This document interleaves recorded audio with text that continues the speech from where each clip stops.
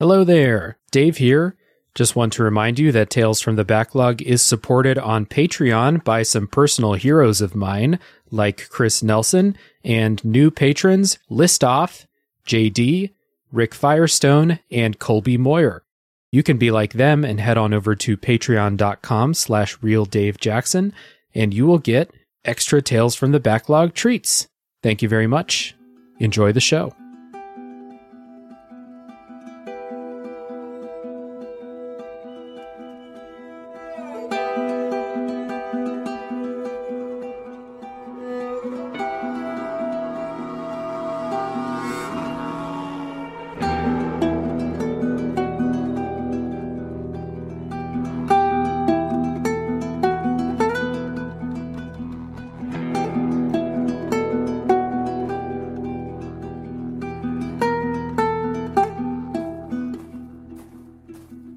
Hey everybody, my name is Dave Jackson, and you're listening to Tales from the Backlog, a video games podcast where each week I bring in a guest to talk about a game that we played. My guest today is a friend of the show, one of the three co-hosts, my second time having one of the hosts of this show on from the Play Along podcast, The Final Hope for Humanity, Ben Robinson. Hey dude. Hey man, thank you for having me. Good to have you on the show. Jared was on the show before, now I got you. Kai, I'm coming for you next, man. Yeah, I've been itching to get on, and Kai will definitely make an appearance at some point. You got to get the Holy Trinity. Yeah, so before we get into talking about our game for today, which is The Last of Us, why don't you take a second and explain to everybody what is going on over on Play Along Podcast? Yeah, so we are a book club / audiobook podcast, I guess. We kind of dance along the line of those two genres. We essentially take a game, split it up into different sections, and then each week we will come together, having played that certain section, and discuss the plot in depth, as well as gameplay mechanics, what we thought of it, general opinion, etc. Mm-hmm. So if you are looking to avoid spoilers, then we are not the podcast for you, unfortunately, because we go very heavy into it. Right. So those are our main series. We do an interstitial in between the two main series. So we will sort of just play like a one-off game, play as much as we can, come together, discuss our time with it again. And we all rotate. So we sort of, I just picked Martha is Dead, which we just finished at the time of recording. And then we played Kirby's Dream Course as the interstitial. And Kai is next up. He's chosen a Quarry. So we've got a good little mix of games. Kind of 9 times out of 10, Kai is our indie person, and Jared is our Nintendo person, and I tend to be the heavy story person. That's kind of like the free. But I mean, we've covered everything from Ocarina of Time to Metal Gear to Martha is Dead to Kentucky Route Zero, Disco Elysium. There's like a whole range there. And then the last one we have is Get Wrecked, which is our little side series we do once a month, where one of us will have on a guest and we recommend each other a game that we haven't played. And then we will come together and discuss it as well. Because I actually wanted to drop that you was on an episode of it with Jared. I was, yeah. Yeah. And I think you played Until Dawn, didn't you? Yeah, I played Until Dawn. He recommended a horror game for me. And in very on-brand fashion, I had Jared play Dark Souls. Yeah. Which he's still playing that. Or he just recently beat it or something like that. So I feel like I did good. Yeah, he just recently beat it, and he's already sizing up his next FromSoft game, so you've unlocked some sort of beast inside of him. Yes. People, this is an audio-only format, but I'm grinning like a sicko over here, like I did it. I converted somebody. Yeah, that's it. Mission accomplished. Yeah, so Play Along Podcast is a good time. I recommend it for everybody, and I really like how, this is a kind of week-by-week book club, but like if I say, next week this week we're talking about The Last of Us.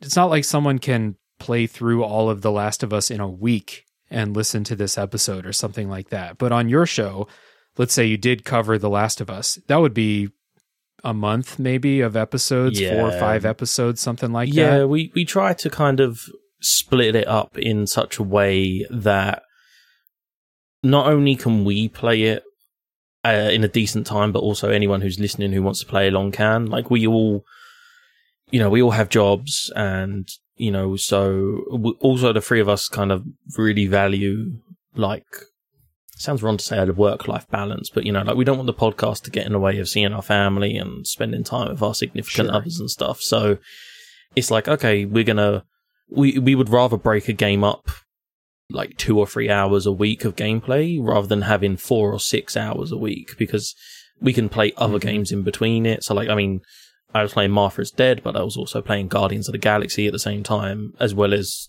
getting back into like Rocket League and stuff like that. So it just means that in that way, it's more digestible for the viewer, and for us, it doesn't overly consume our life, because anyone who doesn't do a podcast, I don't think you'll understand the time commitment of a podcast until you do one.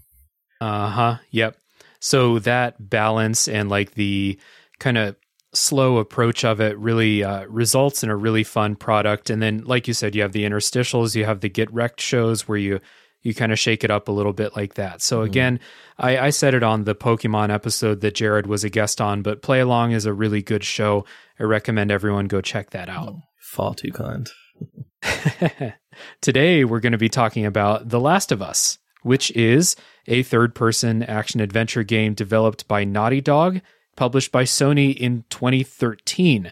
And it just so happens that if you're listening to this on the day of release or a couple days after, that remake's coming out real soon. I mean, like a couple days after this episode comes out. So we're going to talk about the original game, The Last of Us from 2013. Specifically, like, I played the remastered version on PS4, but I did play the original back in the day.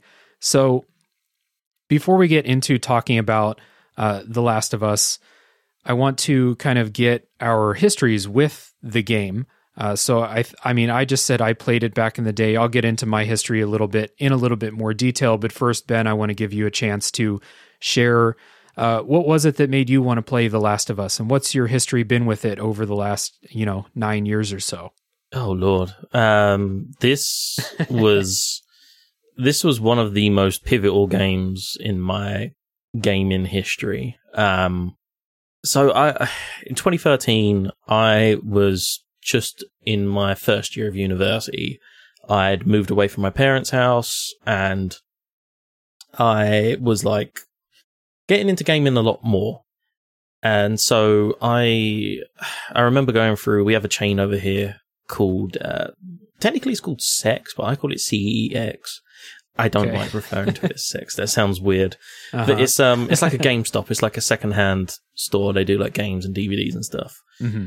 And I was walking through, and The Last of Us caught my eye, and I read the blurb on the back of the case, and so like in the UK, we have like student finance. You get like X amount of money towards your living costs and things like that. Mm-hmm. And I was like, I got the money spare for this. And I was like, do you know what? Fuck it. It sounds gritty. It's got zombies. It sounds like a good time. And I just bought it on a whim. And holy hell, did it change my life. I played it on the PS3, and then I got a PS4, and then I bought the remaster, and I played the DLC. I played the multiplayer, and to the point where, I mean, I know this isn't an audio format, but I can show you. I don't know if you can see it. I have a Firefly tattoo. Oh yeah, I see it right there. Yep. He's not lying, folks. Like, it's there. This game is absolutely pivotal. But I do want to say that I feel like I'm quite good at removing bias from when I love something. I spent like 8 years reviewing games, and, I did it with the Metal Gear series on Play Along. I can distance myself from my love of the product to critique it. So it's not going to be all fanboying, but yeah, this game was a big deal for me. All right, game on. So for me, I didn't have a PS3. So when this game came out and started getting all the, rave reviews and stuff, I was playing my Wii U or whatever I had at the time. And people just kept telling me like, oh, The Last of Us, this is, or like, game reviewers and stuff like that, Game of the Year and stuff is like, this is one of the best games ever made. And I was like, shit, I got to borrow a PS3. Eventually I did get a friend to let me borrow his PS3. And I played it and I got a couple hours into it and I did not like it. Like I quit playing. I got frustrated. There was a very specific stealth section that I was like, fuck this game. Playing this game sucks. Like I enjoyed the production value and the voice acting and all of that stuff. And I was into the story. I just didn't like playing it at all. So I put it down. I became that guy who, whenever someone talked about The Last of Us, I was like, actually, it's not that good. That was me for a while. And then it's free on the PS, well, PS Plus is a fucking mess now, but at the time, PS Plus collection, if you have a PS5, you get all these free PS4 games and sign up for PS Plus, right? So it was free. I decided to give it another shot.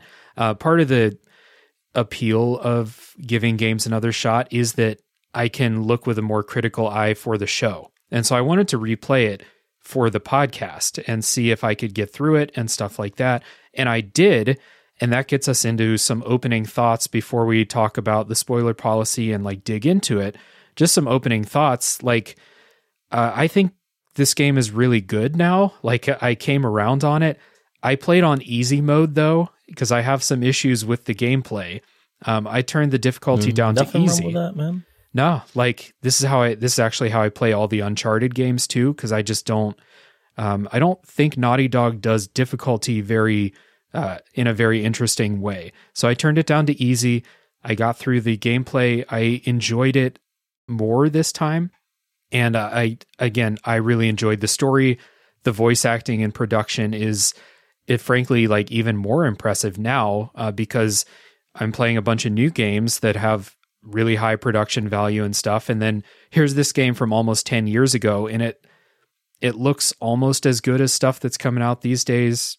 The voice acting and stuff is, it's on par, if not better than a lot of stuff that's coming out these days. So I came out pretty positive on this. I do have some gameplay things that I don't love, but we'll get into that in a little bit. Ben, I know you already gave your kind of a little bit of opening thoughts, like what the game means to you, but do you have anything else just kind of in general before we dig into it?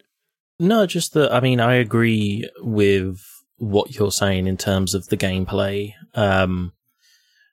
If you talk to anyone who is a fan of the game or has played the game, they will mention the AI, and we'll get into that later. But the AI in The Last of Us is almost infamous for how it acts during gameplay. Mm-hmm. And again, we'll get into it a bit later. But I think that this game really solidified Sony's approach to like first party games, and especially Naughty Dog in particular. Mm-hmm. And it probably sounds a bit over the top to say, but I think it's because of games like The Last of Us that we ended up with the God of War reboot being how it was. Yeah, I definitely noticed that too. Yeah. Like it's undeniable that this was kind of like a sea change, I think, for the way at least Sony first party trends these days. Yeah, definitely. Yeah, this was almost like a not necessarily a shot in the dark because it has the production value and the voice acting to back it up, but it was something different from Sony. Mm-hmm. And they've been running with it since. Yeah. So before we dig into the game itself, I just want to give the spoiler policy for this episode. There's nothing really special about this game's spoiler policy. We're going to save story details for the end, including things that I think are fairly common knowledge regarding like how the story gets set up at the beginning, but we're still going to save that because it is a big story moments, and we're going to mostly talk about the gameplay and then the story kind of in a very broad way in the non-spoiler part. So again, check the show notes for the spoiler wall. There's a timestamp. If you have not played the game and you're at all worried about being spoiled, don't listen past that point. We're going to take a little music break, and when we come back, it's time to get into it.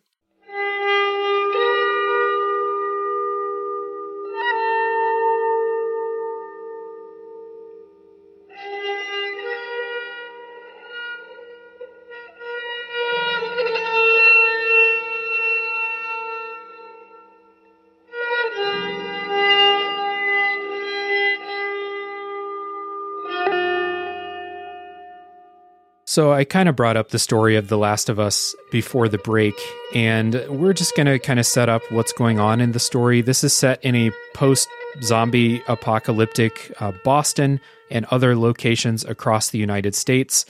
There's a fungus called cordyceps, which is a real fungus, but in the game's fiction has jumped the species barrier, causing an infection that turns people into zombies. You play as Joel, who is escorting a 14-year-old girl named Ellie across the United States with the hope of finding safety, finding people, finding hope, et cetera, et cetera. And I think that's all I'm going to say as to what the quest is all about, what's going on, what's going on with these characters, stuff like that. The story is fairly standard, lots of, zombie tropes that are in a lot of zombie media and stuff, but I do think that it does play a big part in the grand plot of the game and why some of the moments hit as hard emotionally as they do. So I do want to stop there as far as what's going on. But you're playing as Joel most of the time, voiced by, who's he voiced by? Voiced by Troy Baker. Yeah, Troy Baker. I always get Troy Baker and Nolan North mixed up. And it's even worse in this game because Nolan North is also in this game. He is voicing a character that you would never, ever guess, though. So I want people to play that, try and figure out who Nolan North is, because it's very different from his normal roles. Yes.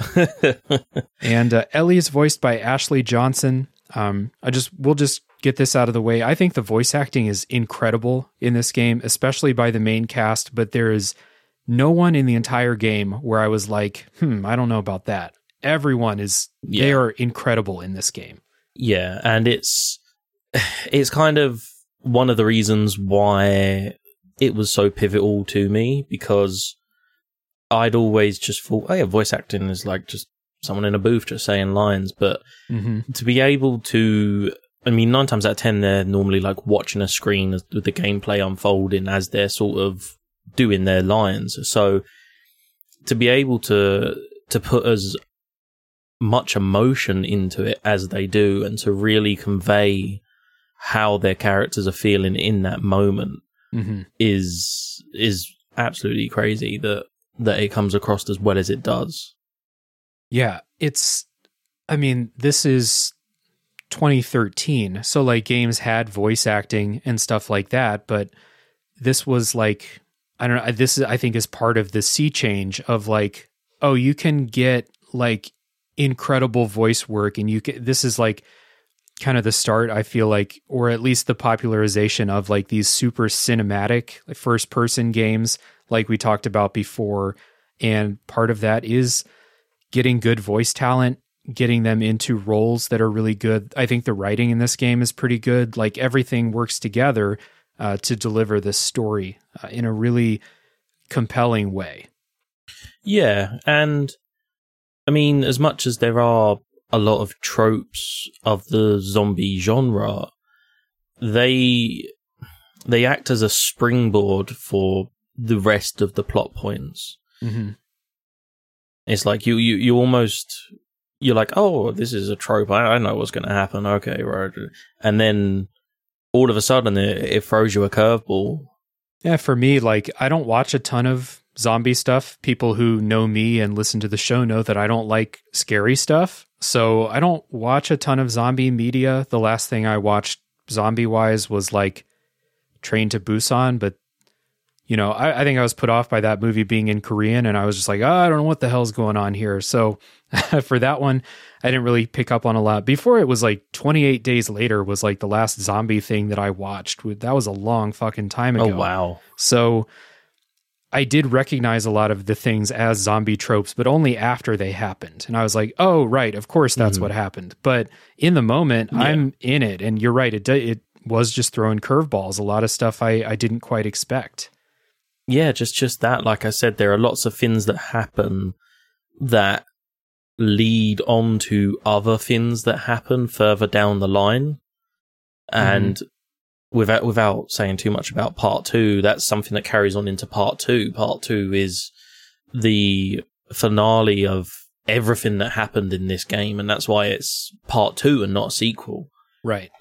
Kind of along the line of voice acting here, I made a note that everyone in this game has a Southern accent, like Southern U.S. accent, which is weird because not everyone's from the South. The whole game's not taking place in the South. And I just kind of wonder, like, this is after a zombie apocalypse and society's like pretty close to collapsing, if not fully collapsed. Is this just like the natural state of humans to have a gruff Southern accent like Joel and everybody else in the game? It must be. Like, I mean, the game takes place, like 20 years after the outbreak is when you start playing, something like that? Yeah, it's not super long.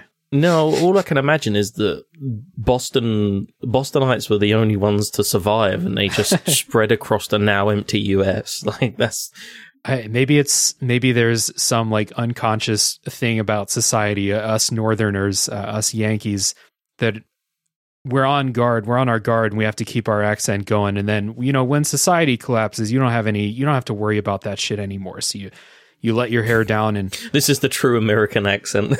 Yeah. It's the true American accent, for sure. I think if I learn anything from this game, it's that after society's collapsed, I'm going to be saying y'all a whole lot more than I do right now. Oh, that must be the key to survival. There's something about it. Yeah.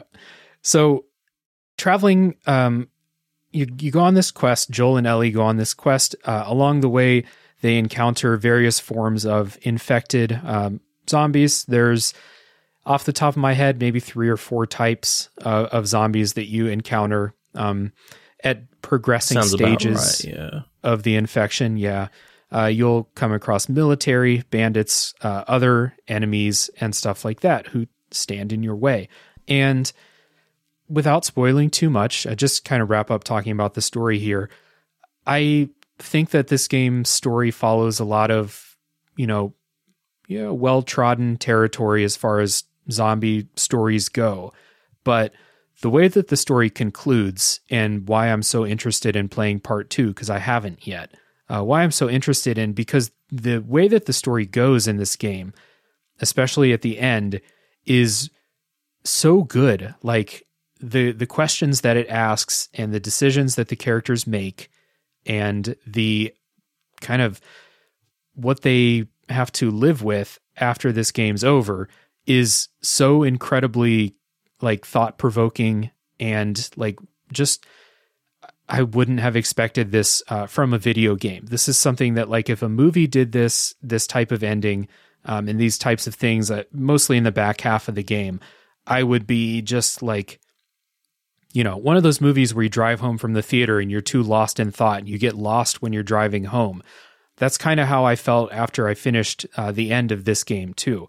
So I'm obviously not going to say what happens, but I do think that it's excellent. And also, this is not a really long game. So if you're kind of on the fence about playing this, I think that this is a story that is worth experiencing. And Ben, I kind of feel like you probably agree with me here. Yeah, I mean, it's strange. Like, there are small curveballs throughout the story. Like we said, you think one thing's going to happen, something else happens, or something you wasn't expecting. But that ending, I was not ready for that ending. And I was in my first year of my psychology degree, and I don't want to oversell it, but like the philosophical conundrums that are presented absolutely threw me for a hoop. Yeah, because you're left standing there going, oh, shit, what would I have done? Would I have been able to do this, or would I have done that? Or, and it kind of makes you makes you think. It's one of the best games I've played that gets across the character's mission and puts you in their shoes. Like, yeah. I've been hard stroked to find a game that has done it as well as The Last of Us. Yeah, well said. You know, I've played a lot of games throughout the years that I feel like have good, compelling, and affecting stories. And this one, especially just what you said at the end, the choices they make and that kind of philosophical conundrum, that is something that, like, anytime I start to think about it, I'm just like, fuck, that is, it's just really well conceived and it's really well executed too. Again, the voice acting, the animation for the characters' faces and stuff like that, all of that is just excellent. So can't really speak highly enough of where that goes. And I can't wait to talk about that in the spoiler section.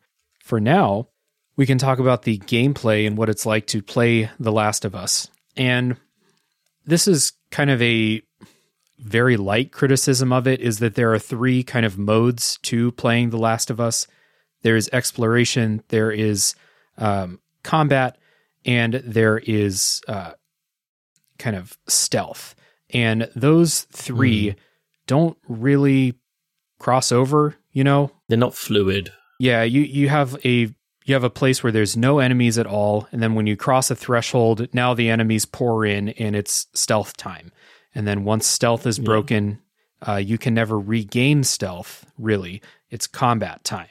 And it's a very light criticism because this is Naughty Dog's thing. The Uncharted games are like this too. You have your climbing sections, you have your walk and talk sections, and then you have your combat, and that's kind of just how it goes. In the exploration parts, you're going around gathering supplies, doing some very light puzzle solving, a lot of loose ladders, a lot of empty dumpsters to roll around to climb on top of in this game.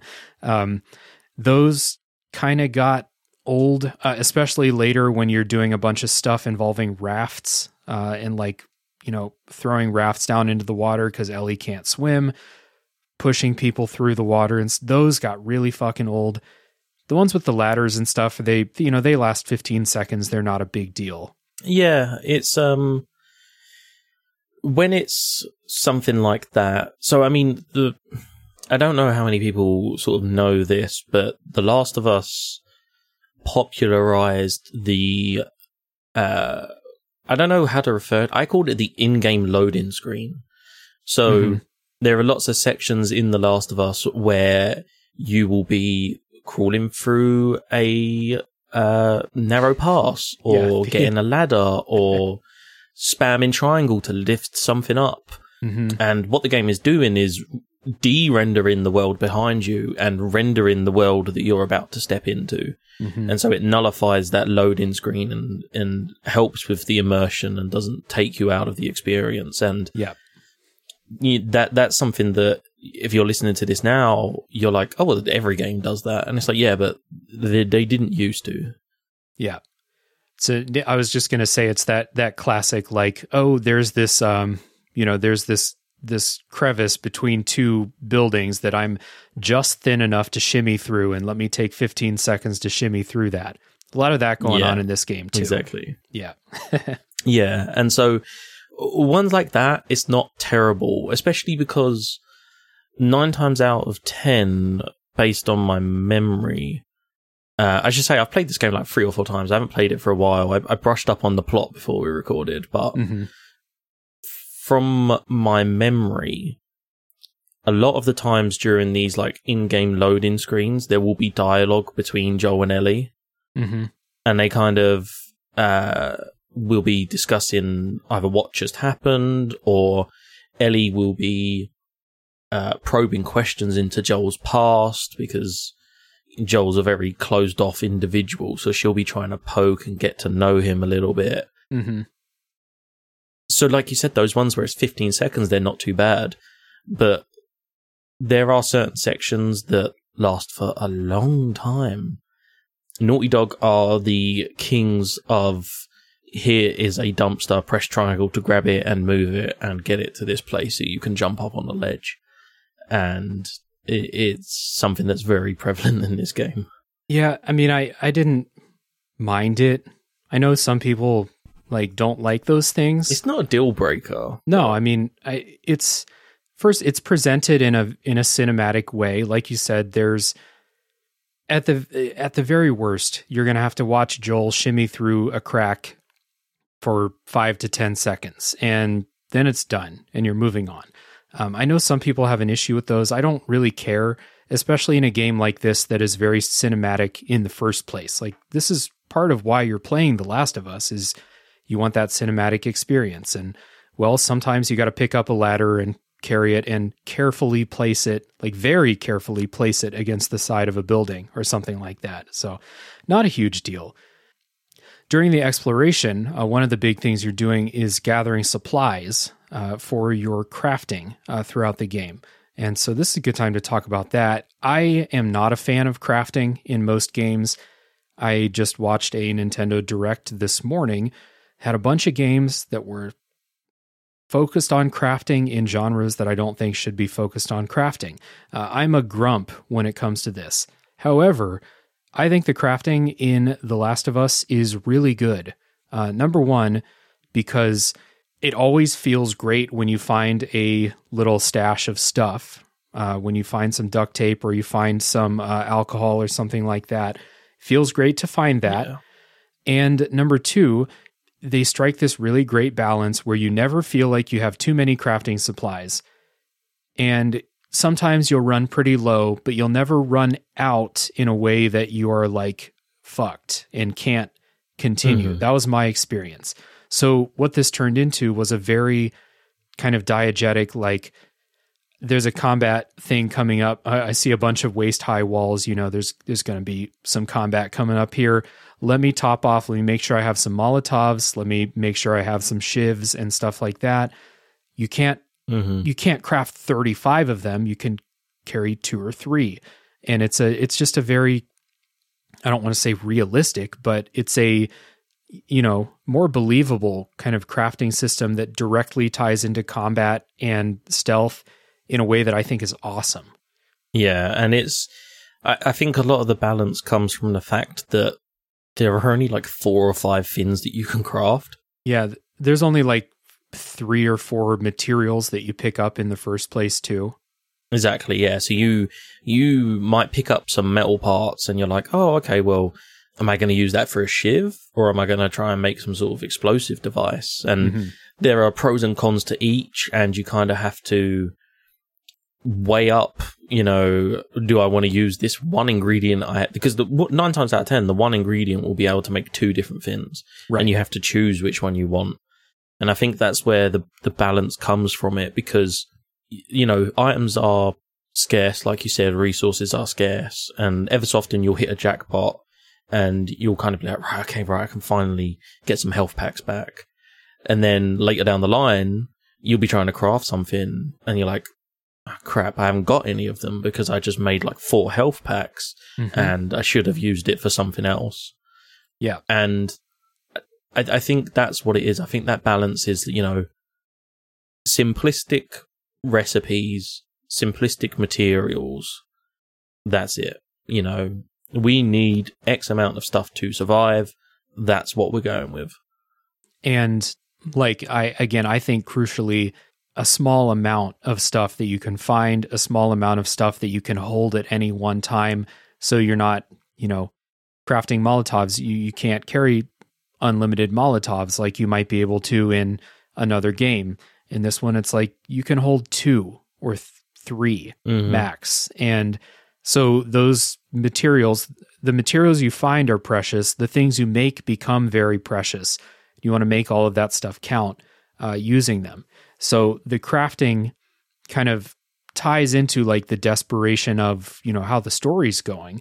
The crafting and the combat are very desperate as well, because again, you're not the Terminator carrying, you know, an arsenal of stuff. You have enough that, you know, Joel has a backpack on. He could probably fit 3 Molotov cocktails in there if he wants to, but it's it really works in a way that, like, yeah, I hate crafting in so many games. And in this game, I was like, this is actually really good. Well, because it's also like you said, Joel is a human. He is a dude traveling across America with a backpack. He's not a super soldier with a bag of holding and, the ability to carry 10 times his body weight. He is just a dude. Yep. And one thing, kind of continuing on with Joel just being a dude, talking about the stealth in this game, the stealth is pretty, I don't know, simple, I guess. You crouch around. There's usually waist-high things that you can hide behind, whether it's, road barricades or desks or something like that you're hiding behind. Mm-hmm. So you enter stealth mode when enemies come in. Usually you get a chance to do it stealthy first before, the gunfighting starts or the zombies come swarm you. So you're crouching around. You can do your stealth takedowns, whether you do them,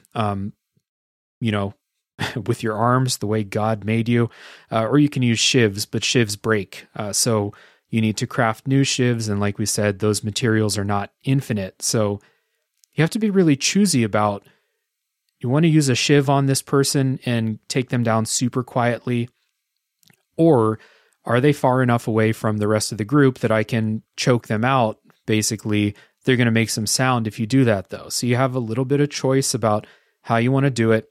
And the other thing you can do in stealth, the other main thing is you can throw bottles and bricks and stuff like that to kind of make a sound and divert attention away from you, or draw enemies into an area. Maybe you want to group them up together before you throw a Molotov, or maybe you want to send them over one way so you can go the other way. You can throw stuff and do that. Before I get into it, Ben, do you enjoy the stealth in this game? Yes and no. I feel like the stealth is helped by the crafting system we just talked about. Mm-hmm. That scarcity of things. And I mean, for instance, you were talking about the shivs. A little later on, as you're going through, you'll start to encounter infected, and one of those infected is like blind. Is purely purely sound based. Mm-hmm. And that's where these bottles and bricks come into play, because you can throw a brick and drag or bring one of these creatures towards you, and then you've got to use your shiv to kill it, which your shiv breaks. So now you need to weigh up, do I want to shiv this creature, or do I want to just try and get around it? Mm-hmm. But then there's also the element of other creatures will hear that. That if there's multiple of them, they will all kind of come towards this sound. Mm-hmm. And I mean, I feel like its simplicity helps it, and its crafting system helps it. But I don't know how much you want to talk about it. We'll talk about the AI probably after the spoiler wall, but the AI does not help this game's stealth system whatsoever. Yeah, this is kind of like, I don't love the stealth, and it's mostly because I just find it very hard to predict what's going to happen, and that might be AI. That might also just be because if you want to take the other side of that and say, well, intelligent enemies are unpredictable, I suppose. And because you're not always just stealthing against dumb zombie types. Sometimes you're stealthing against soldiers and stuff like that. So my thing was just like, I got caught often when I felt like I should not have gotten caught. And the thing is, I said earlier, once stealth is broken forever. You will never get back into that fully stealth mode again. Yeah. So I just got into this kind of mindset where maybe about halfway through the game, I just kind of made peace with the fact that I'm going to have to break stealth before I think I, deserve to have gotten caught. And then it's game on. I'm playing on easy mode anyway, so it's not like it's as difficult as it would be. I remember playing this game on the standard difficulty the first time I played it, way back in 2014 or so. And the stealth section against some military pretty early in the game was the reason I stopped playing, because I just thought, this is bullshit, and you're pretty underpowered at that point in the game to take on a bunch of military dudes when stealth gets broken. So I don't love this. Yeah. Yeah, I was just going to say, like, it is possible to, well, you don't ever really regain the stealth. You can break line of sight, but they will stay on high alert regardless. Like, you'll never regain that. They'll always know you're there, and they'll always be searching for you. Mm-hmm. And this is the thing with the AI, is that sometimes it feels clanky and you're not sure, but then other times it acts in certain ways that you're like, what the hell? For instance, with the creatures, the infected themselves, they are relentless and seemingly feel no pain, and no matter what you do to them, they will come to you until you put them down for good. Mm-hmm. And go ahead. Oh, sorry, I was going to say, and then the enemy, like the soldiers, the humans, they'll do things like, it has the Naughty Dog mechanic where if there's tall grass, you'll crouch and hide, and you can take bodies out in the grass and remain hidden. Mm-hmm. But if a human soldier or militia or whoever discovers a body, that automatically triggers that alert phase, and they're like, okay, right, someone is here. Mm-hmm. Which is fair enough, I guess, but it's just, like I said, I always felt like, I executed what I was trying to do and I get caught, or like I go through it, I die because I get caught.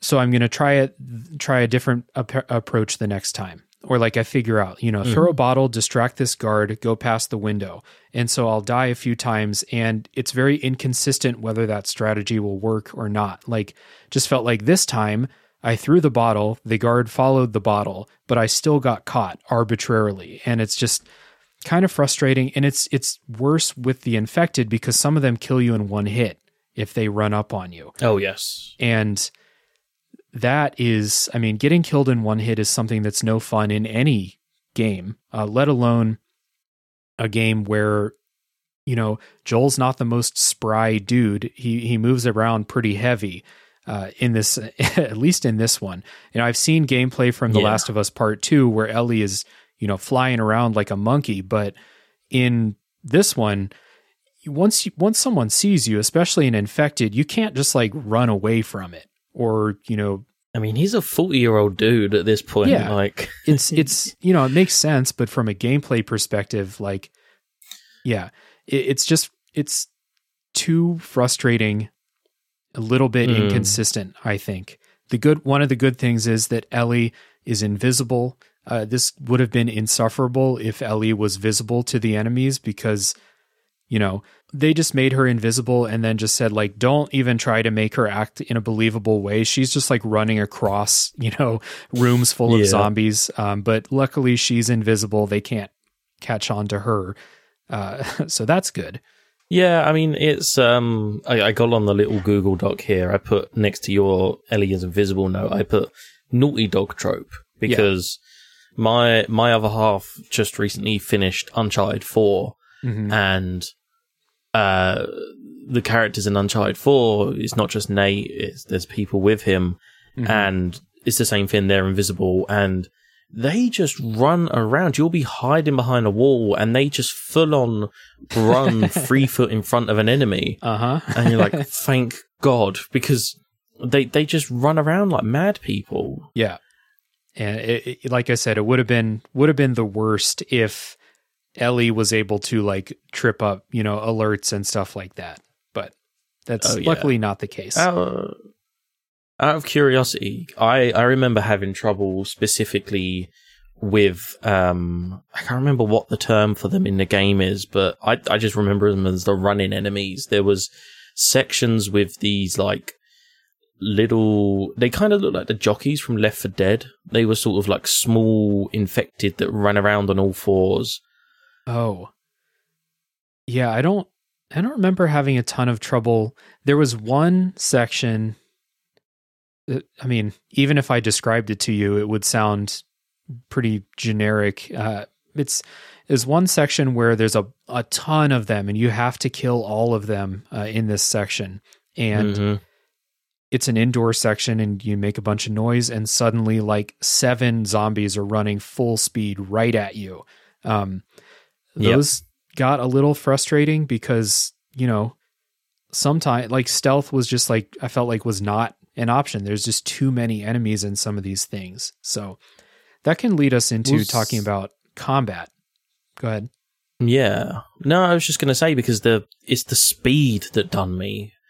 Because it sounds cliche to say, but like you will break line of sight with these creatures. And once you've broken line of sight with them, you just have no clue where they are. Yeah.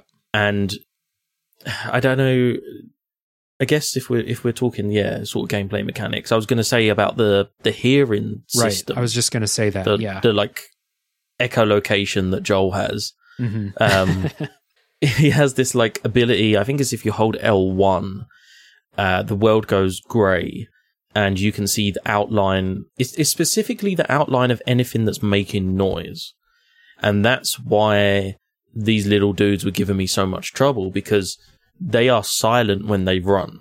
And so once you lose line of sight with them, you don't know where they are. And that was what was screwing me over with those specifically. Gotcha. Yeah, I don't recall having an issue with that in particular. It was more just like, once you do break stealth, which is a good kind of segue into talking about combat, you will have, several, dozens sometimes of enemies running straight at you. The regular ones are not so tough, but there are some that are just like super fast, running right at you.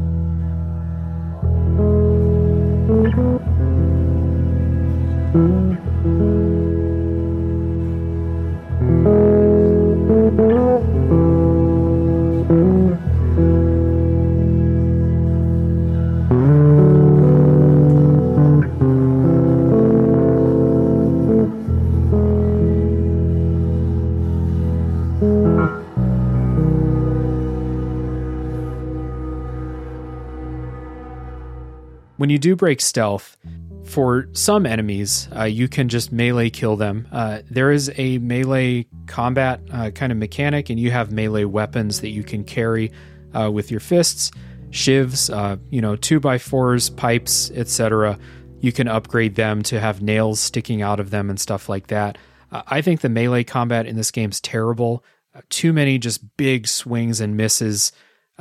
Really hard to line up, hits, especially if there are some where you're in one-on-one melee combat with humans, and I thought that was really just like, again, Joel's not an expert fighter, so if you want to make the argument that he's going to miss sometimes, cool, but from a gameplay perspective, pretty frustrating to die, multiple times just because, Joel is just whiffing in melee combat.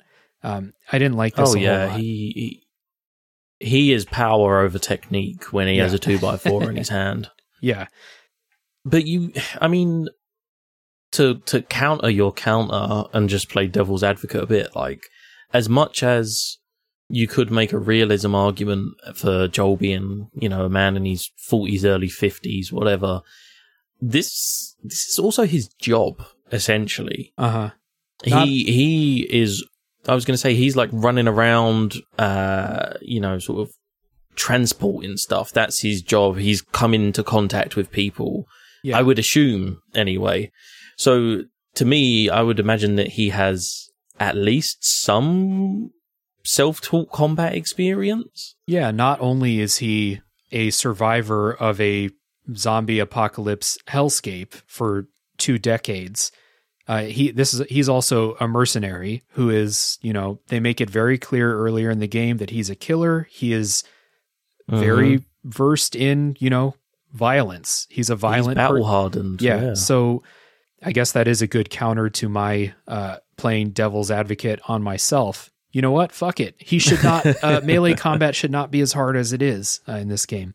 I don't know what it is about the human enemies. Like they move like Muhammad Ali. It is ridiculous. Yeah, like, definitely. It doesn't matter. You can line something up perfect, and they will still somehow duck out of the way, and you're like, what the crap? Like, it happens too often. Melee combat against the zombies is not so bad, except for the clickers, like you said, the ones that they can't see, but they respond to sound, and they will kill you in one hit if they get up next to you. Unless you have a shiv handy to shiv them away, but then you have to kill them, or they'll just come right back at you and kill you. And it feels, killing them feels kind of like QTE-ish, and there are QTEs in the game, like in combat and stuff, some set piece moments too, which was more the style at the time than it is now. I don't mind QTEs though. That's not a huge criticism for me. QTEs are fine. The main thing that made me want to switch the difficulty down to easy was the gunfighting, which you're going to do a lot of gunfighting in this game. So it's third person, and it's kind of heavy. I've described it as Joel feels like he's a Dark Souls character moving around. So this is not Nathan he's a Drake. Chunky dude. Like you said, he's 40 years old. He's had a hard life. His knees are not the best, probably. So moving around slowly. You have cover. The cover is it's not a very fun cover shooter, I don't think. And at the beginning of the game, your aim is like artificially lowered, like your ability to aim, because there's this thing called gun sway, and you have to spend a skill point or two to get rid of gun sway, which should be something that everyone does. If you're listening and thinking about playing. Fucking mercenary though. He is. So like, again, if you put me in the zombie apocalypse and I'm missing shots all the time, that's cool because I've never shot a gun in my life. But Joel, he's killing people all the time. So why is he just struggling to aim down the barrel of something that's standing still until you spend, your kind of skill point resources, actually drugs in this game. It's not skill points. You pick up generic bottles of pills that increase your skills. So you can get rid of that gun sway. After that, the third person shooting is fine. It feels heavy, but this is a heavy feeling game. But until you get to that point, pretty frustrating to shoot, and ammo's pretty limited. So every time you miss, you're like, fuck, how did I miss that? It's very akin to the Gears of War sort of style, where if I remember, sometimes it does get a bit clunky because Joel will like auto cover when you're near a low wall or things like that. And so sometimes you don't want to cover. Either that or you're like, you want to lean over your right shoulder, but Joel goes over the left shoulder and your view is all messed up. And it's a little bit wonky in that way sometimes. Yeah, it's just, like you said, it's not, it's definitely not the best third-person gunfighting that I've played. But I wonder how much of it, though, is to do with Naughty Dog trying to force you down that path of stealth and avoiding confrontation, because there are areas where you can, if you're fucking amazing at stealth, you can avoid gunfights altogether, but you have to be so good. Yeah, rarely, if ever, happened to me. Should be noted though, like this is not like a kind of gallery shooter like Uncharted can be from time to time. This is a lot grittier, and you definitely feel it, because I've played all the Uncharted games, and this, there are some ways where you can be like, yes, this is what Naughty Dog does, but this definitely feels different from the Uncharted combat. Even like Uncharted 1 feels a lot smoother, faster than this, which is fine, because that's what this game's going for. Yeah, exactly. And that's kind of, you have to take the punches as they come, you know, like this. I know we keep saying about Joel's age and stuff, but this is a game about a 40-year-old man traveling across America. Like, he's not a 20-year-old Nate Drake. He's not going to be swinging from ropes and, you know, jumping here, there, and everywhere. Yeah. And I think something that is a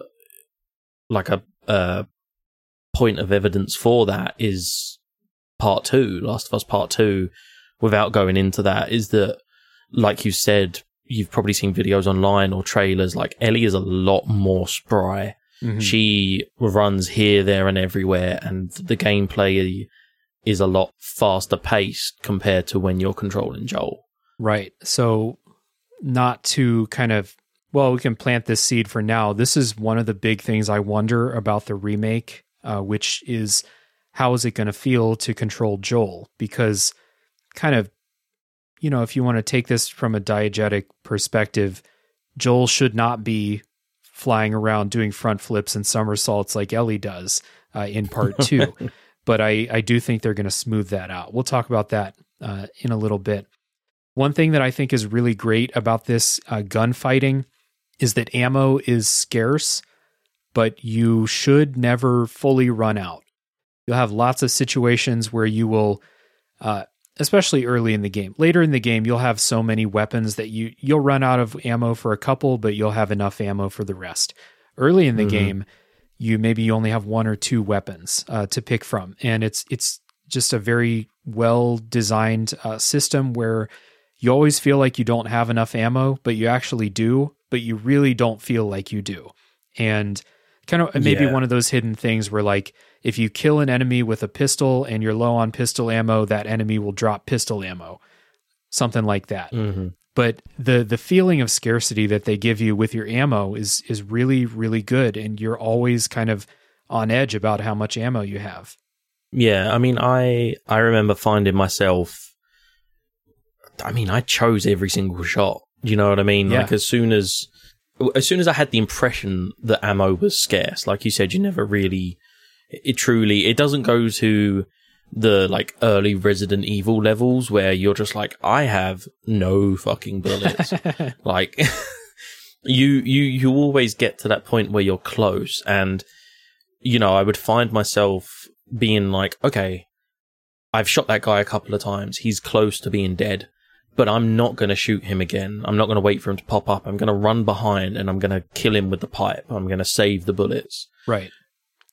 And the same goes for melee kind of, too, because your melee weapons have health too. So sometimes you will be like, you know, if I hit that guy with the pipe, it's going to break, but I do have 5 bullets left. I'll just shoot him. Something like that. Yeah.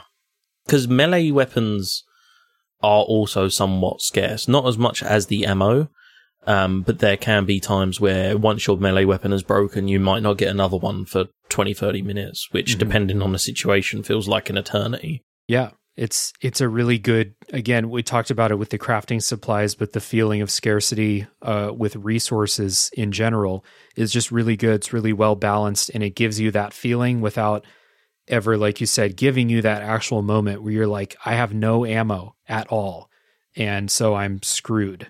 I never had that situation. Now, I was playing on easy, put that out again, so enemies died quicker in my game, but I have a feeling that they balanced it for higher difficulties well. Some people have said that playing this game on the hardest difficulty makes the combat sing in a way that it probably doesn't on easy mode. I'm skeptical, but I do kind of, you know, these are people whose opinions I trust. So that is out there if you're the type to try super hard difficulties. I will try and let you know. Yeah. Because the reason I turned it down to easy is because Naughty Dog has a huge tendency to just make enemies bullet sponges. I hate that about the Uncharted games. That's why I play them on easy. And it was starting to be that way in The Last of Us also. So I just switched it down to easy, did not look back. Yeah, I mean, you're talking about Uncharted. Like I said, my partner, who's also called Ellie, was playing Uncharted 4, and one of the enemies in Uncharted 4 that you encounter is a dude in fully padded out riot armor with a helmet and a minigun. Yeah, and I remember just kind of watching her play. Like, I was just sitting on my phone and I'm like, I can hear her getting extremely annoyed. I look up and I see him. I'm like, oh, yeah, I remember that guy. Yeah. I got that feeling in this game. And even on easy mode, there are a couple of big bads in The Last of Us that I was like, I've shot this thing 40 fucking times. It's time. Mm-hmm. Like, it's not hitting me anymore. I have solved this combat scenario. Just let this end, please. Mm-hmm. Yeah. Yeah. I mean, we spoke about it a bit pre-recording, but for me, when we're talking bullet sponges, the bloaters are the enemy that comes to mind. Mm-hmm. Which is because they trope. are like, in video games, big fat enemies take 30 times the amount of bullets that a skinny enemy would take. Yeah, it's like this 7 foot tall accumulation of this cordyceps fungus that shoots spores, and I wonder if it was deliberate, right? Because I remember the section where you first encounter the bloater. I remember thinking, man, I'm doing good. I've got lots of health packs. I've got lots of shivs. I got lots of ammo. I'm doing good. Mm-hmm. And then this fucking bloater appears.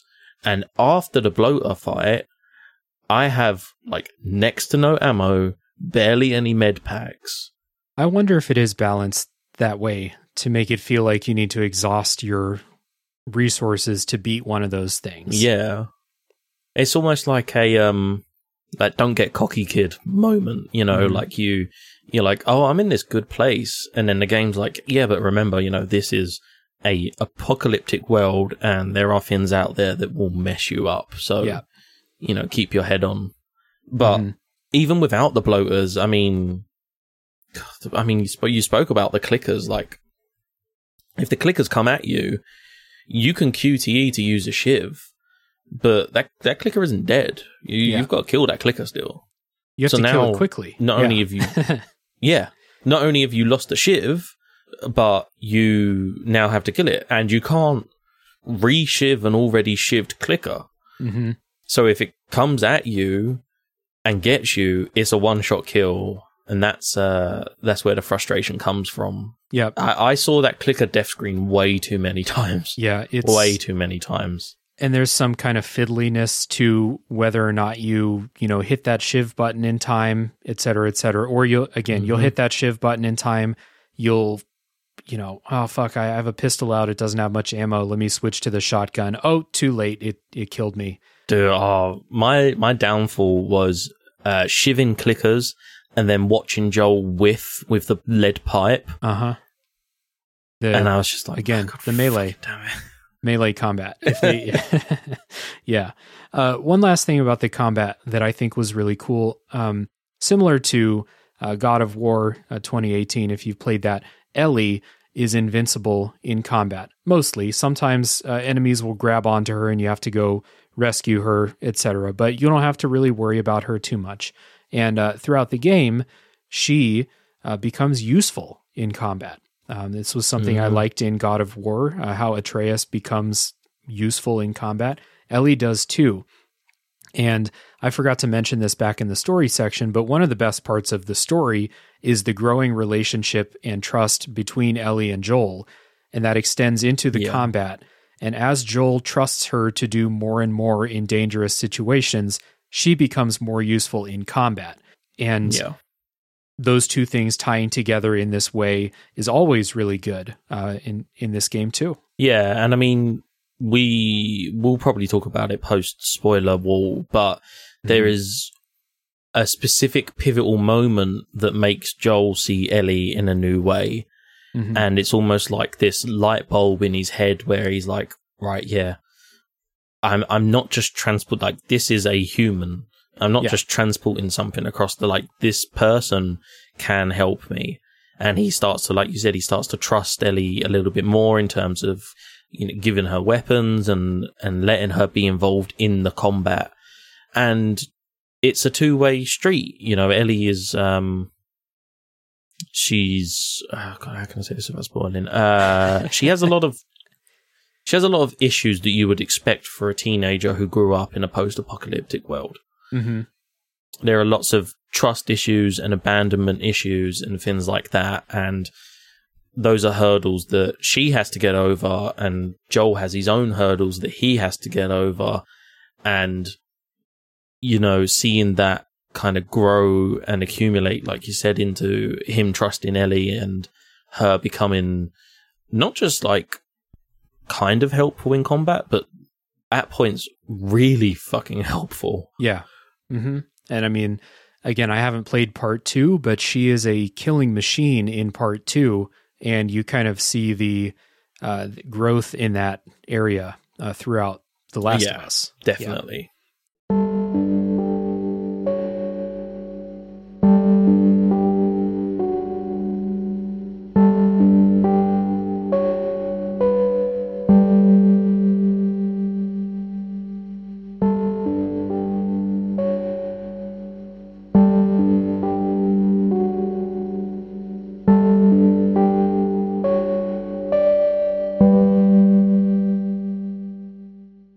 So that kind of gets us into the remake, bringing up part 2. I almost called it part 1 because this game is being remade. And like I said, if you're listening to this on the day of release, it comes out in like 2 days. We are kind of speculating, and just, Ben, I know this game means a lot to you. Do you think that it needs or should be remade, needs to be remade? See, I'm really, truly on the fence, because this is a strange one. Like, for the most part, I'm not a big fan of remakes. I did buy the game on PS4, like I said, but the reason I bought it on the PS4 was because I knew that the multiplayer was launching back up, and because it was bundled with the DLC, and I really wanted to see the DLC because, I mean, we can maybe talk about it a little bit, but like the DLC is a prequel to Ellie meeting Joel. It's Ellie's story, and it lands somewhat well. There are some points that it doesn't, but it paints the picture of who Ellie was beforehand and why she was the way she was when Joel met her. Right. And so, to me, that kind of a remaster is good. I missed that DLC first time round. I personally, I don't have a PS5. Even if I had a PS5, I don't know that I would necessarily buy the remake. I don't think it's for me. That's not to say it doesn't look beautiful. It looks absolutely stunning. Mm-hmm. But there is another side to that coin where you look and you go, okay, but there are, teenagers, who have PS5s who are going to be like, oh my God, this game looks beautiful. Like, it's rendered well, and people talk about The Last of Us as a classic, and might end up getting the remake as their first introduction to The Last of Us for their PS5. Mm-hmm. And then there's also the sort of obvious tie into the HBO series that's coming out. Right. Yeah.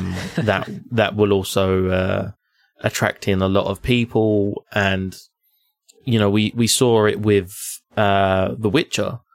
The Witcher sales went up like, I think it was like 300% or something. When the Witcher series launched on Netflix, people just started buying The Witcher 3 because they were like, oh, this is brilliant. I want to experience the game.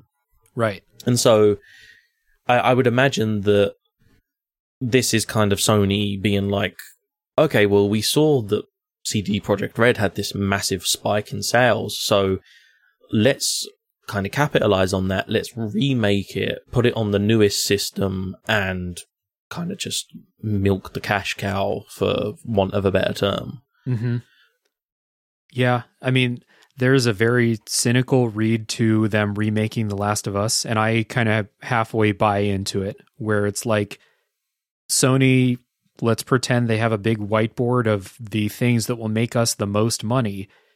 Remaking The Last of Us is probably pretty fucking high up on that list. So when they announced it, I was kind of like, well, of course they're remaking it because, they want a home run, and The Last of Us remake is probably a home run financially. Yeah. I'm kind of on the fence about this game being remade. So this is not quite like Shadow of the Colossus, where I don't feel like that game needed to be remade, but I was kind of glad that it did because more people can play it. Mm. People can play The Last of Us right now. You can play it on if you have a PS5 and you have PS Plus, The Last of Us is free. You can play it for free. So this is not an accessibility thing. No.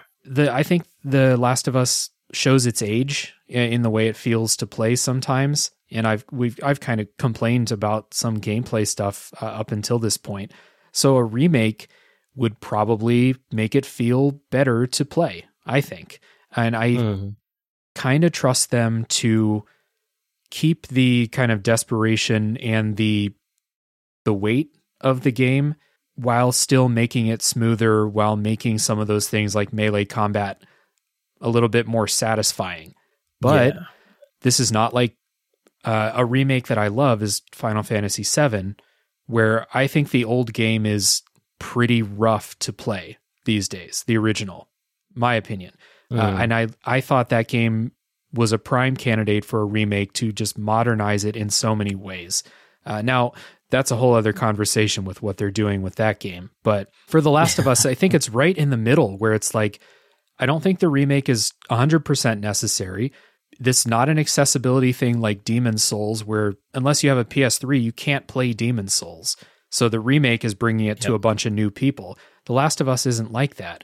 So it's this weird thing where it's really hard for me to even form an opinion because, I don't know, I just don't really care that much about it being remade. It's kind of like you said, that young person who's getting into video games, they look on the PlayStation Store, they're advertising this game, it looks beautiful, and they play it and they experience this story.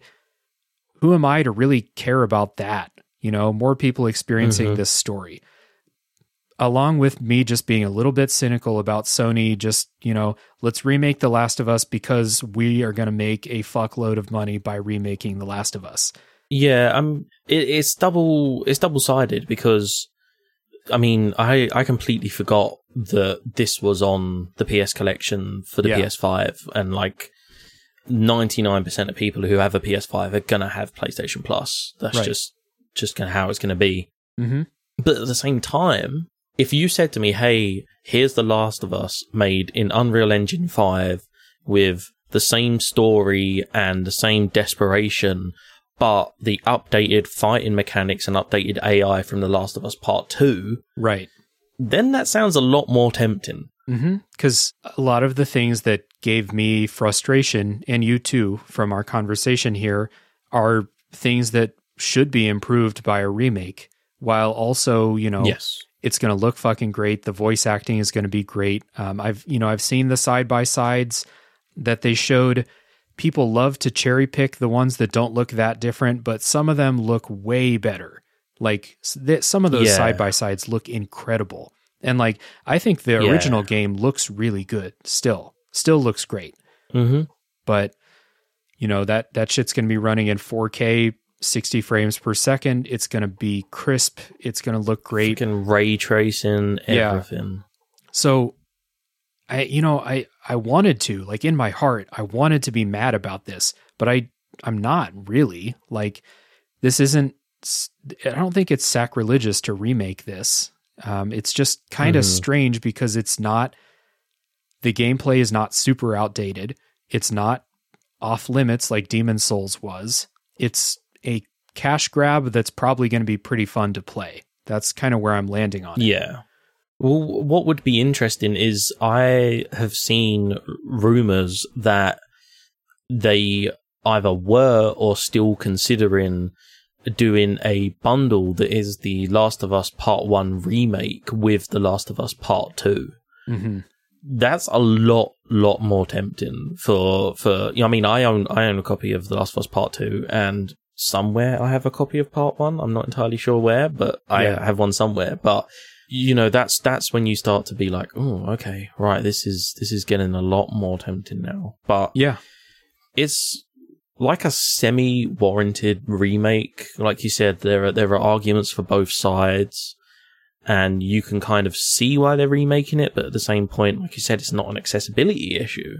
Yeah. So there are arguments to both sides of it.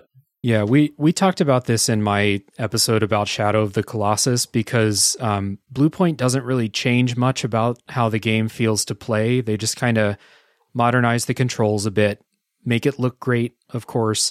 So a lot of people point to Demon's Souls and Shadow of the Colossus as remakes that like didn't need to be remakes because it's not changing how it feels to play. I think The Last of Us remake is going to make it feel a lot better to play, though. So it's a strange position to be in. But, you know, I'm probably not going to buy it right away if I buy it at all. So, you know, it's not really affecting me a whole lot. You know, I'm not chomping at the bit for the next Naughty Dog game anyway. So the fact that they're making this and not making Uncharted 5 is not a huge deal for me. So, you know, tough to be mad. Yeah. You come into it, want to be mad, but it's hard to be mad.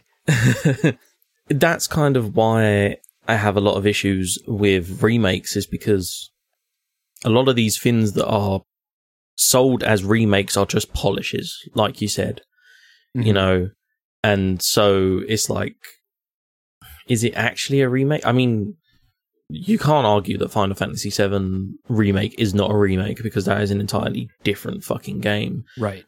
And so, yeah, it's one of those things where I don't care enough to be mad. Do you know what I mean? I know I'm not going to buy it.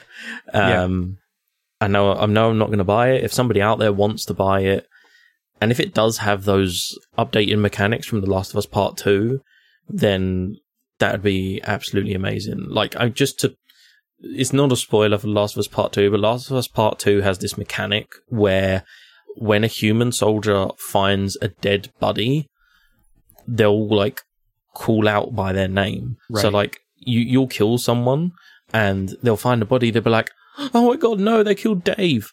And you're like, "Oh no! Don't name them. Like don't give them a name. Like just let them be a nameless NPC." Or you'll hear soldiers while you're in stealth talking about like, "Oh, I can't wait to go home. I haven't seen my kid in 6 months." And you're like, then combat breaks out, and you're like, God, he's never going to see his kid again. Like, what? Yeah. Rough. So, yeah, exactly. To have something like that in The Last of Us Part 1 would be very cool. Yeah. There's a lot of stuff that I think they can upgrade and improve. And from what I can tell, they're not really touching the story, which, you know, I don't think they should. So, yeah, please don't. So, before we get into spoiler time, want to have a chance to give some kind of final thoughts about The Last of Us. We've talked about, you know, remaking it, issues with the gameplay. We've talked about the story a little bit. What do you want people to know about The Last of Us? Like, who would you recommend this game to? It feels cliche to say everyone, but honestly, everyone. I feel like even with the rough edges that the game has, I feel that the quality of the game itself regarding the voice acting and things like that and the cinematics and the story it tells and where that story goes is something that everyone should experience. And, you know, that's kind of backed up by, you know, we normally say there have been games that we play on Play Along Pod and we're like, oh, well, you know, it's on Game Pass. If you have Game Pass, you have no reason not to play it. It's the same argument here. If you have a PS5 and you have PlayStation Plus, it's free. There's no excuse not to play it. Even if you dip your toes in and you're like, this is not for me, I think that everyone should try and experience it at least once. It's also been given away for free on PS Plus. So even if you don't have a PS5, if you're the type to just like add all those games into your library and then forget it, you might this just has have been given away for free yeah. on there. I do 100%. I do recommend it. I'm not going to lie as well. I feel like this would be a good, like, backseat gamer game. Yeah. It's a good game to watch. It's very cinematic and, you know, if you're like, I kind of want to play, but if you know someone who wants to play and is willing to play with you sitting next to them, experience it that way, you know. At time of recording, I cannot comment on if I would recommend the remake over the original. I don't know enough about it at the time of recording to say should you buy one or the other. Right. I will say that if they have updated the combat and the melee and AI to The Last of Us Part 2 and left the story and everything else as The Last of Us Part 1, I would say, yeah, fine. Full price, £70. Okay. Mm-hmm. If it is just a reskin and it just looks nice, but it has the same gameplay problems that we've discussed in this episode, I wouldn't say pay more than like £35-40. So like what, $50-55? I wouldn't say go above that. I feel like that's like, yeah, what's full price in the US? Like $70? 70, yeah. Yeah, so I'd say like $45-50. I wouldn't go above $45-50, I'd say. Mm-hmm. But yeah, if you haven't experienced it, it's very hard to sell this game without spoiling it as to why you should play it. But there are so many things that happen in this game that you just need to experience. That's all I can say. Yeah, this game has a huge reputation. Like it's consistently named as one of the best games ever made. And for a while there, I was pretty skeptical about that. I think that this game, while I don't think this is one of the best games ever made, I think it hit at a time where people were like, what the fuck is this? This is incredible. And then since then, I think I've played a lot of games that I enjoyed more than this. I do think this game earns its reputation as a first of all, a very good game and a foundational game for if you enjoy these cinematic third person, especially the dad games, you know, the God of War and stuff like that. This is this is the reason for it, as far as I can tell. Yeah. And I know I complained about the gameplay a little bit.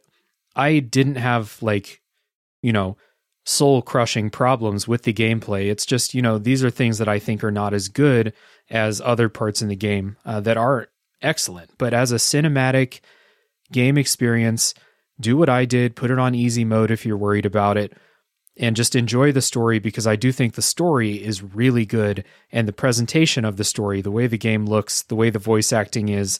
We didn't talk about the music a whole lot, but the music is very good. Very kind of low-key, rustic, like acoustic guitar type stuff. It's real good. It's a nice game, and I'm always going to go to bat for a game that is 15 hours long like this one. If it's pretty good, play it. This is not a 45-hour game. It took me 15 hours. So yeah, I do recommend this. Most people who are listening to this show have either played The Last of Us or they have heard a lot about it at the very least. But if you have not played it, give it a try. Like Ben said, it's free if you have a PS5. If you don't have a PS5, it's been given away for free before.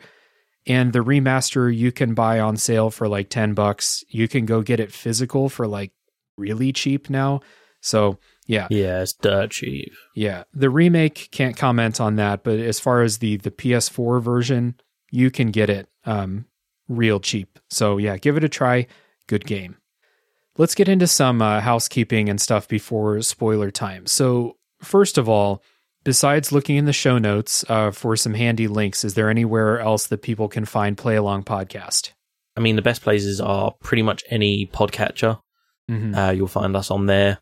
Instagram, Twitter, and TikTok, I believe we do post occasionally when I remember to export the social videos.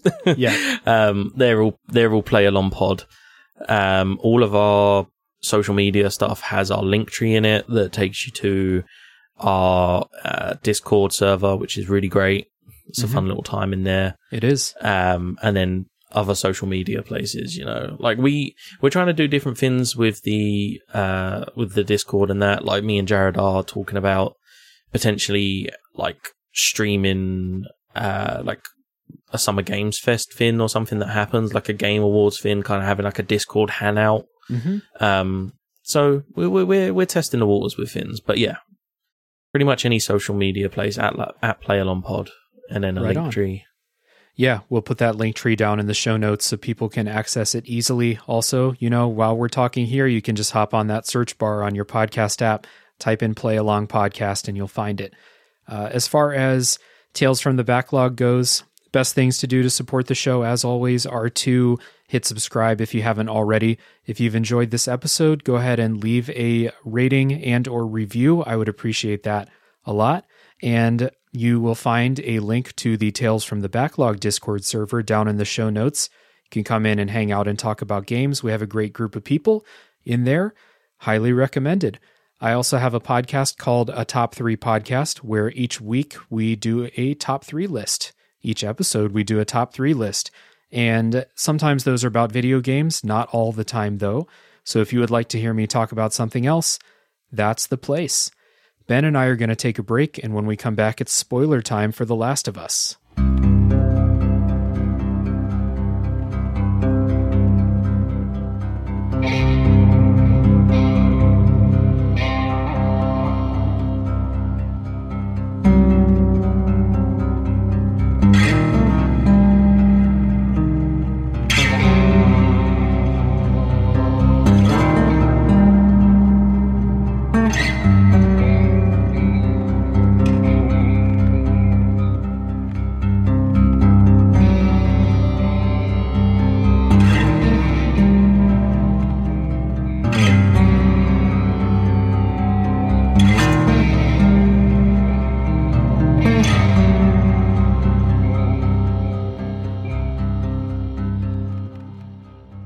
All right, Ben and I are back, and we're talking spoilers for The Last of Us, and I was being real coy about the opening of this game. And I talked to you a couple months ago about, should we say what happens at the beginning? And we both decided, let people experience that for the first time. Because if you don't know what happens, the opening hits like a fucking truck, man. Dude, I swear I fucking cried the first time. It's rough. Even the second time I played, when I knew exactly what was going to happen, it was still rough. It's maybe even worse because you're not shocked by what's happening and you're paying attention to, the way the animations are and the voice and stuff like that. When Sarah dies, it is brutal. Yeah, to sort of like, to sum up what happens, the game opens you playing as Joel's daughter, Sarah. Mm-hmm. It is his birthday. She's given him a very expensive watch, and Joel then puts her to bed, and then you wake up as Sarah.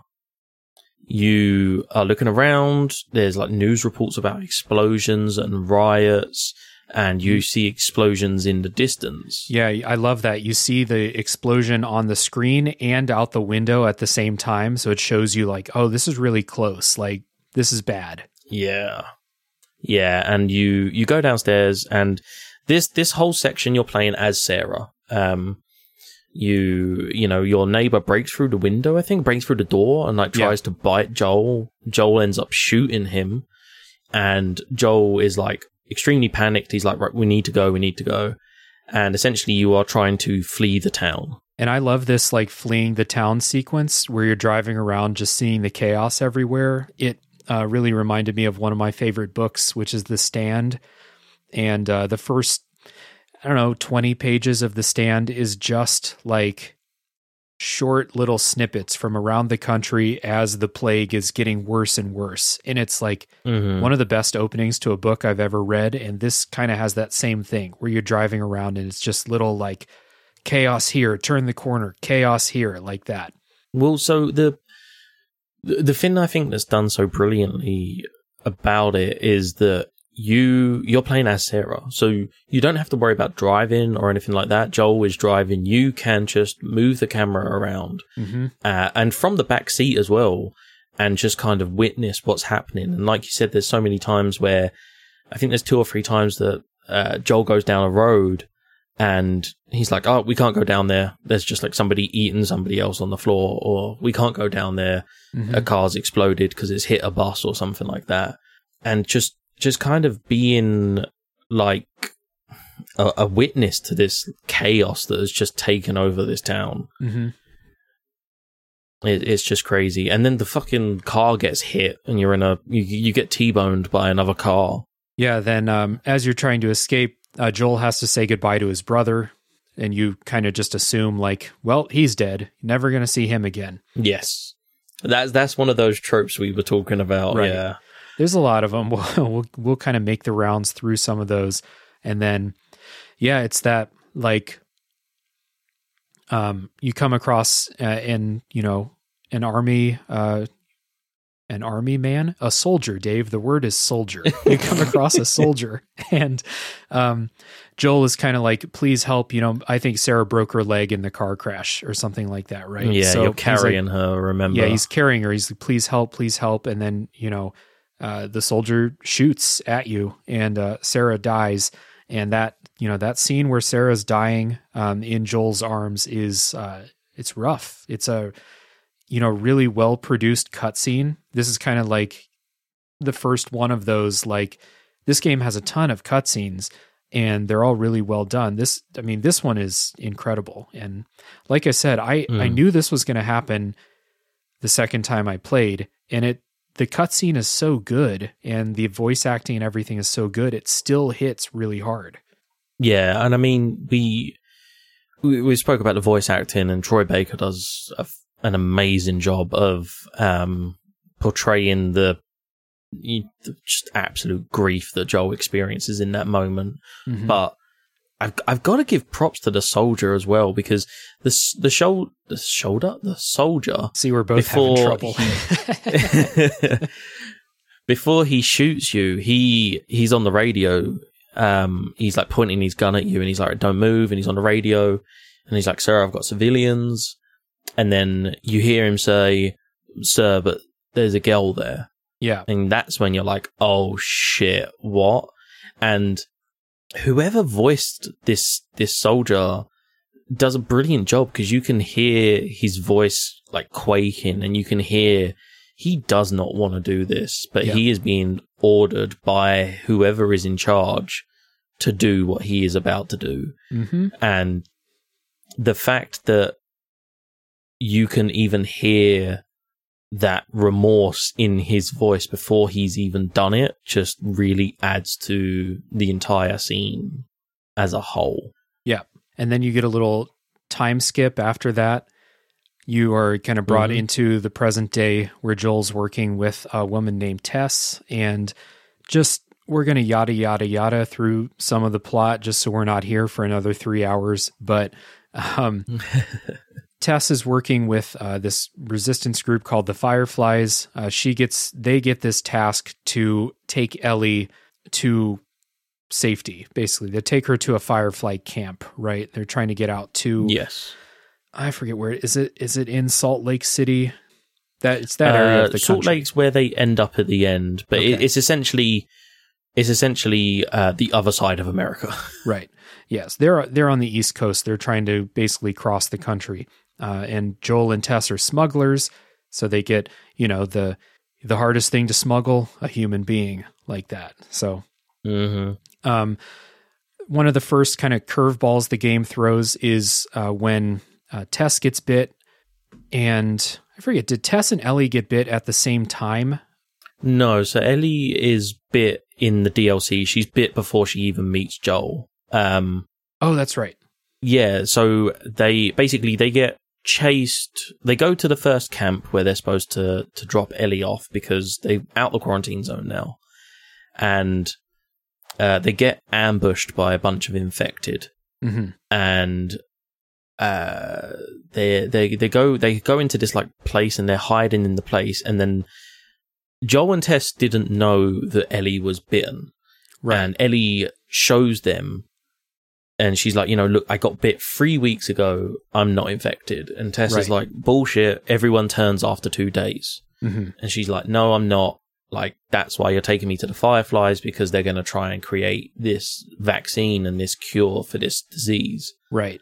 And we were coy about that too in the non-spoiler part. I actually was going to say that, and then I held off. The reason you're taking Ellie is because she's immune, and as far as we know, she's the only one.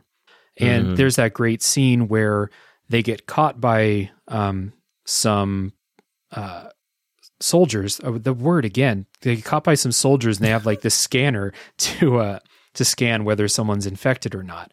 And That's it, yep. They scan Ellie, and it comes up positive, but Ellie kills the soldier before. That's how they find out. Yeah. And that was a really good scene. Yeah, that's an amazing way to find out, because now Joel and Tess are weighing up like, well, hang on, what the fuck? Like, are we going to transport this girl? Like, for all we know, she's going to turn. And Ellie's like, well, no, I'm immune. And they're like, okay, all right, what are we doing with this child?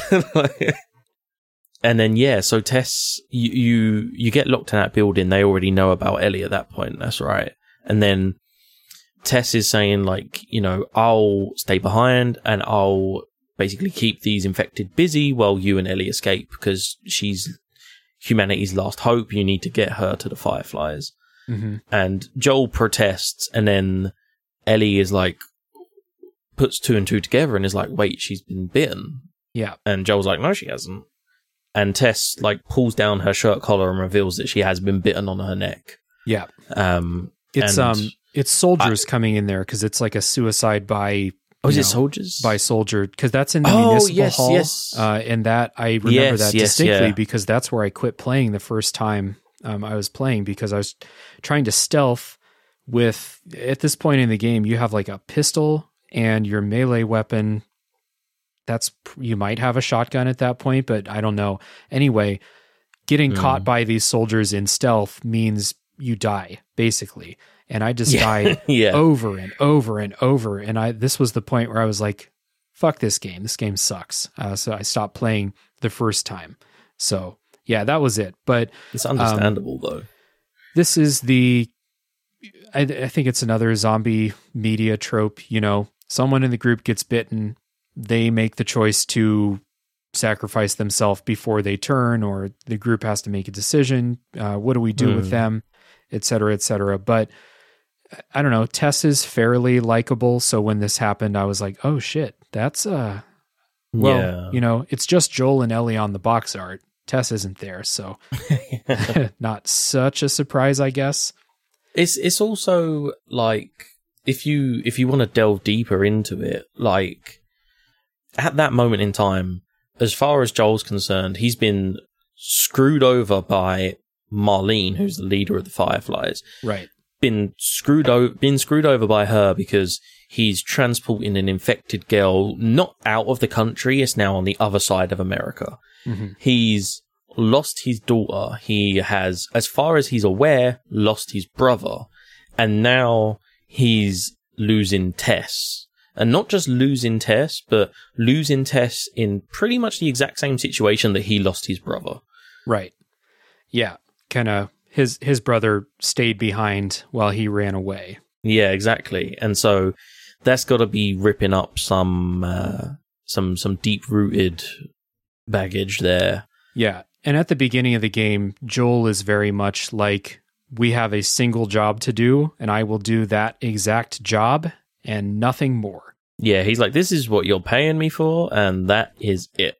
And then we're past that point already where he's like, hey, we said we're going to bring her to this place. The people weren't there. We're supposed to drop her off to, but that's not my problem.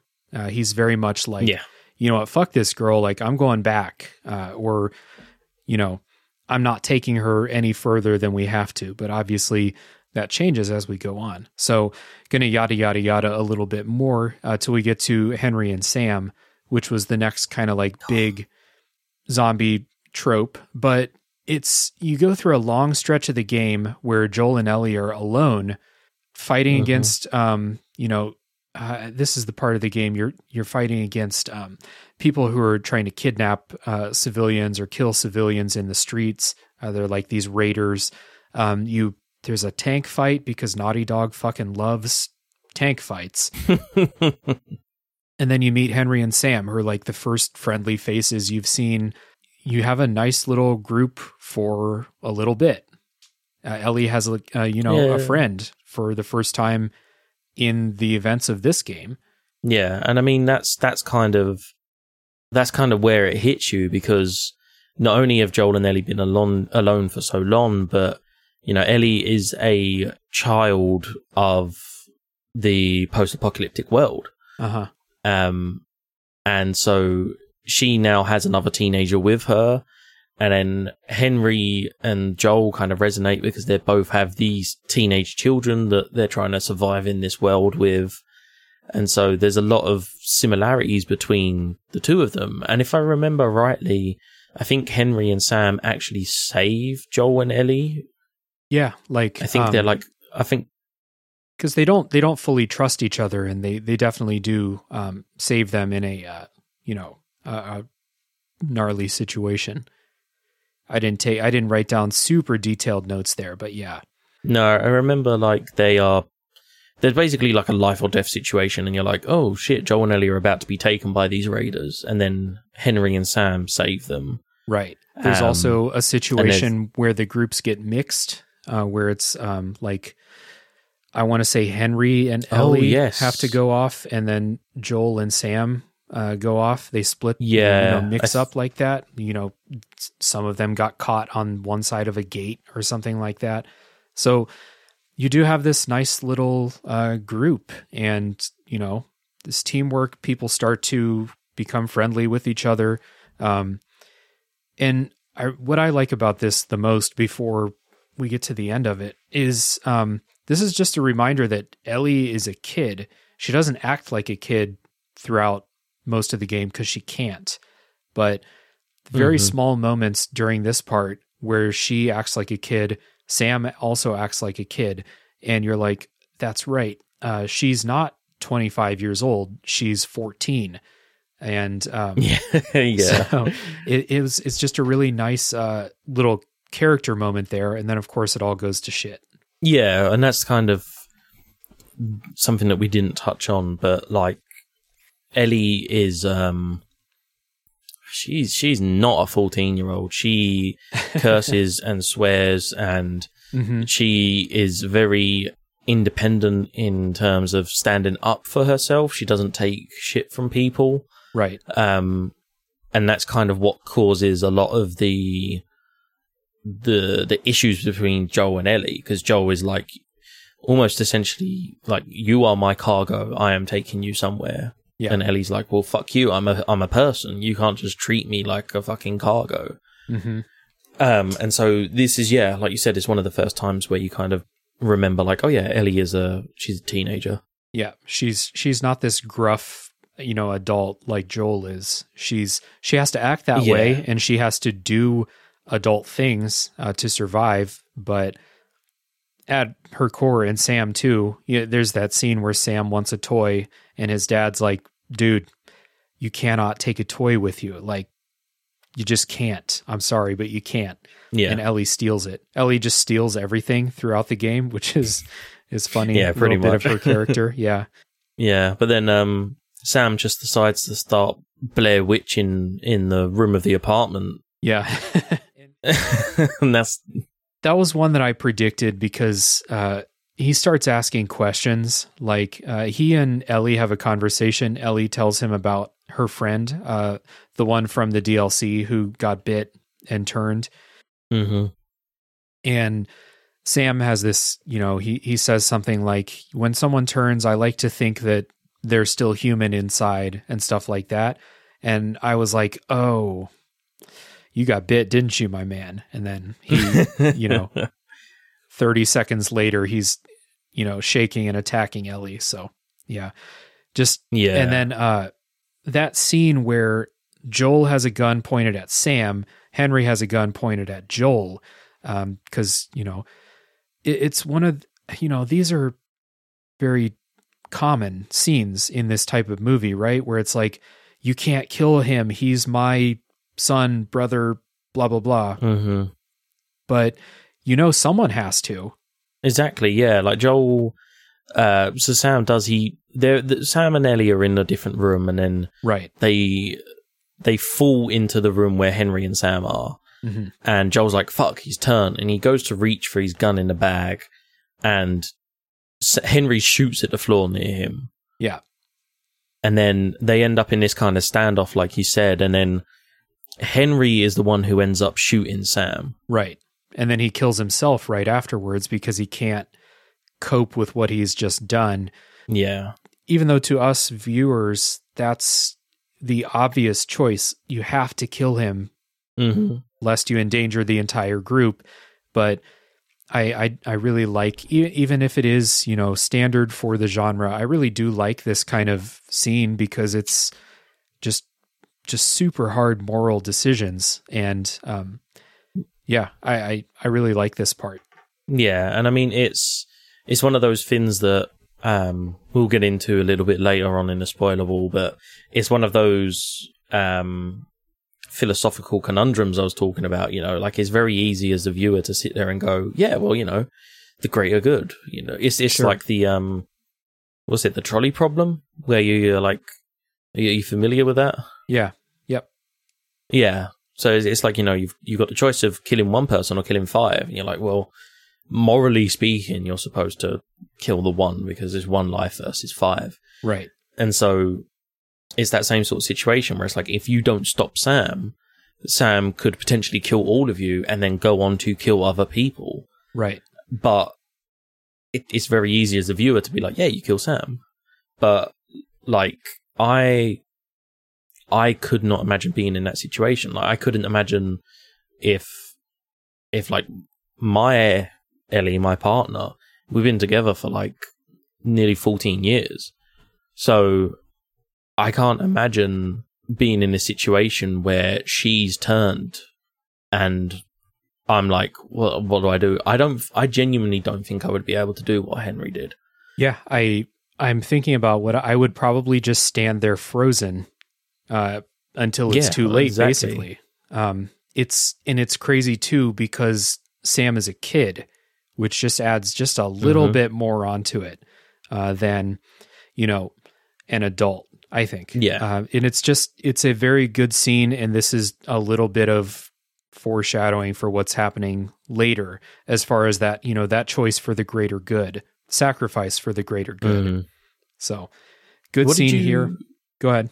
No, sorry, I was going to ask very quickly, what did you think about the fact that Henry killed himself? Because Joel tries to stop him, but before Joel can get there, Henry shoots himself. I think it's pretty understandable. You know, number one, can't cope with what he's just done. But number two, you know, what else is he really living for? They were the last family members, weren't they? I don't know. I'm pretty sure the rest of their family died or left or something. It was just them two. Yeah, it was definitely just them in the group. I don't know about the rest of their family, but I don't know if he had time to process this whole like sequence of thoughts. But number one, like, I can't live with what I've just done, but also, what else do I have to live for? The main thing I assume he was living for was to keep Sam alive. Now that's gone. He's just going to third wheel it with Joel and Ellie for no apparent reason other than to just continue living in hell, basically. It makes sense to me. And yeah. This is easy for me to say, but I've always said that if there's a zombie apocalypse or something like that, I'm killing myself immediately if I don't have, you know, people that need my help. There is no way that I'm going to, you know, subject myself to that. Yeah, I mean, I can't even imagine being alone in that world, and especially like he's probably seen some fucking stuff in his time, you know. I'm sure they. But I was just curious if you would have rather had him like tag along and like quietly in the background be like trying to come to terms with what he's done, or I think it was more impactful to have it end the way that it did. Yeah, because it ends suddenly. You know, it's literally 3 or 4 seconds after. Yeah, 1 minute you have this almost like a little family group. These 4 people, you know, they're sharing canned beans around a campfire. Literally 2 minutes later, both of them are dead. Joel and Ellie are by themselves again. Yeah, and yeah, just a very harsh setting. It makes sense to me. Yeah, definitely. I'm going to skip over some of the things in the notes here. There's a nice another kind of foreshadowing thing, kind of setting something up for later. Nice scene where Ellie is trying to connect with Joel more and more because they grow closer together. Ellie kind of not apologizes, but says, I'm sorry about what happened to Sarah.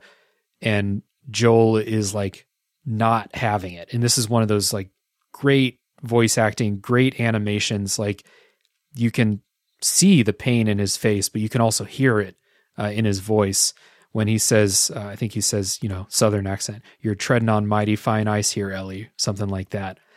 That scene's really good, and you get a nice payback on that later. Yeah, and it's kind of like this whole thing where, if I remember rightly, Ellie finds out about Sarah through like a picture that Joel has or something. Yep. And she's like, "Oh, who's that?" And he's like, "That's my daughter." And she's like, "Oh, like, where is she?" And then Joel was immediately just like, "No," like, conversation done. Mm-hmm. And then a little bit later on, Ellie's trying to poke, like you said, and like, she it's very obvious that she is almost this like pseudo daughter, and he is a father figure to her.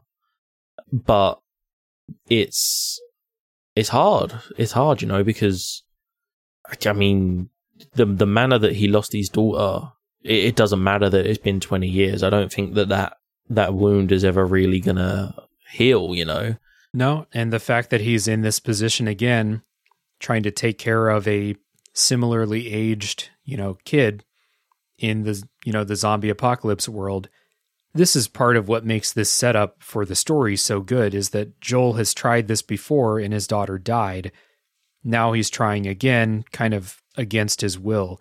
And how closed off he is to Ellie at the beginning and how he opens up, but then there are still moments along the way like this where he's like, "Nope, Ellie, no.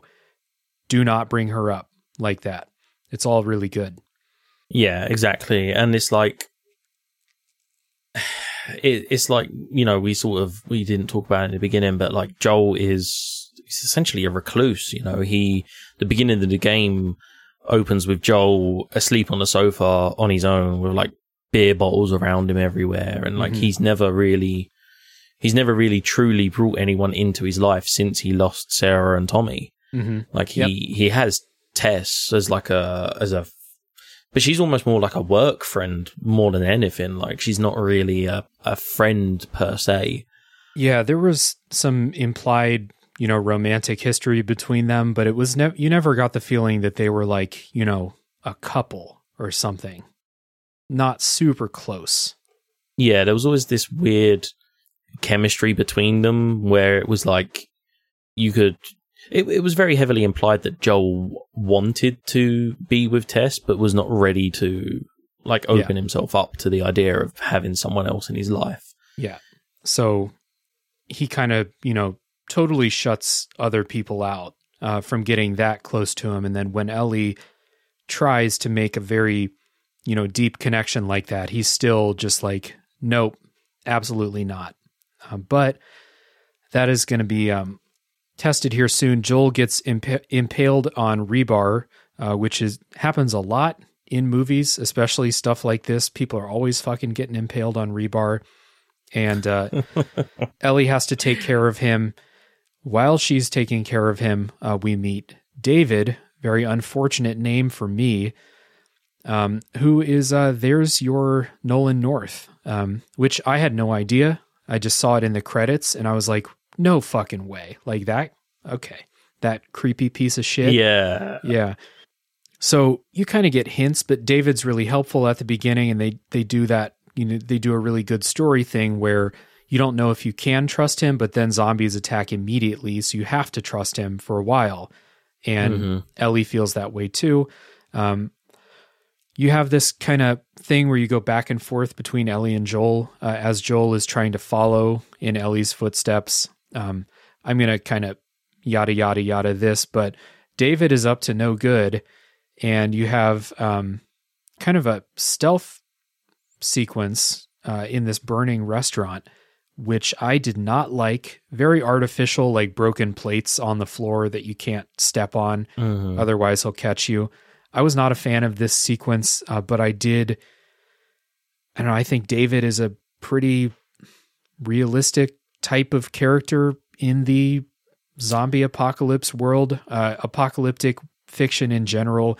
There's going to be a lot of people out there doing horrible things to women, basically. And I know that it's implied that that's what he's trying to do. Trying to do or did? Probably just trying to do, right? Trying to rape her and then possibly eat her too. Yeah, I would say specifically in the situation with Ellie, it was attempted rape. Right.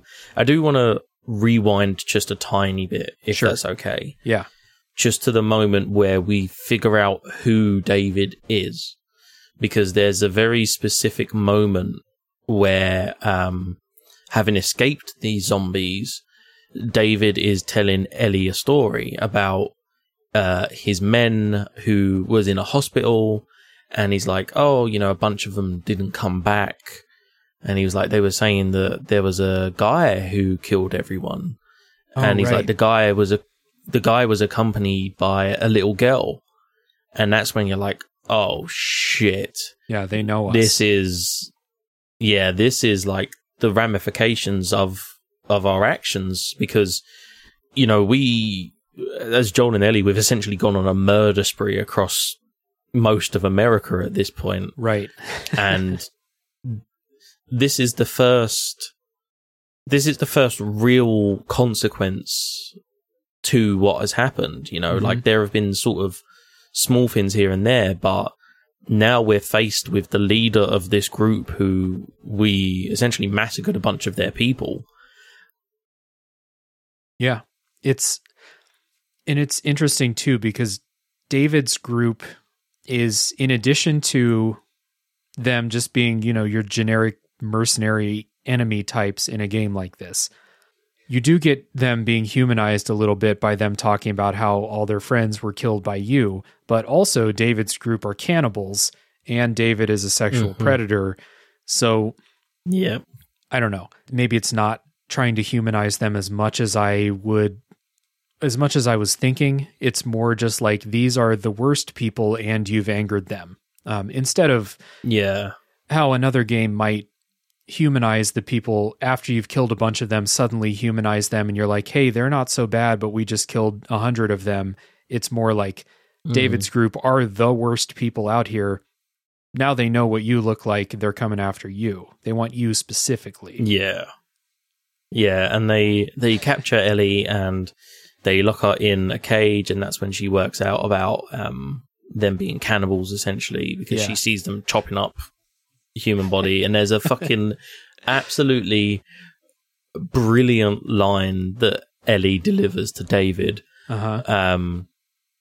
David is like trying to work out who she is, and he's like, he's getting angry because she won't tell him her name or whatever. So he's like, all right, fine, all right, fuck you. And he walks off, and then she's like, oh, Ellie. And he's like, what? Oh, that's it. He says he's going to chop her into little pieces tomorrow. And then he walks off, and she's like, Ellie. And he turns around, he's like, what? And he's like, she goes, my name's Ellie. She's like, you can tell your men that Ellie is the name of the girl that broke your fucking finger, because like she's like broken one of his fingers on his hand. Right. And I was like, it's just brilliant. But yeah, now we've escaped, and we're in that situation that he was talking about in the burning pub, and essentially having this like tense standoff where we're trying to sneak around this burning restaurant and not have David find us.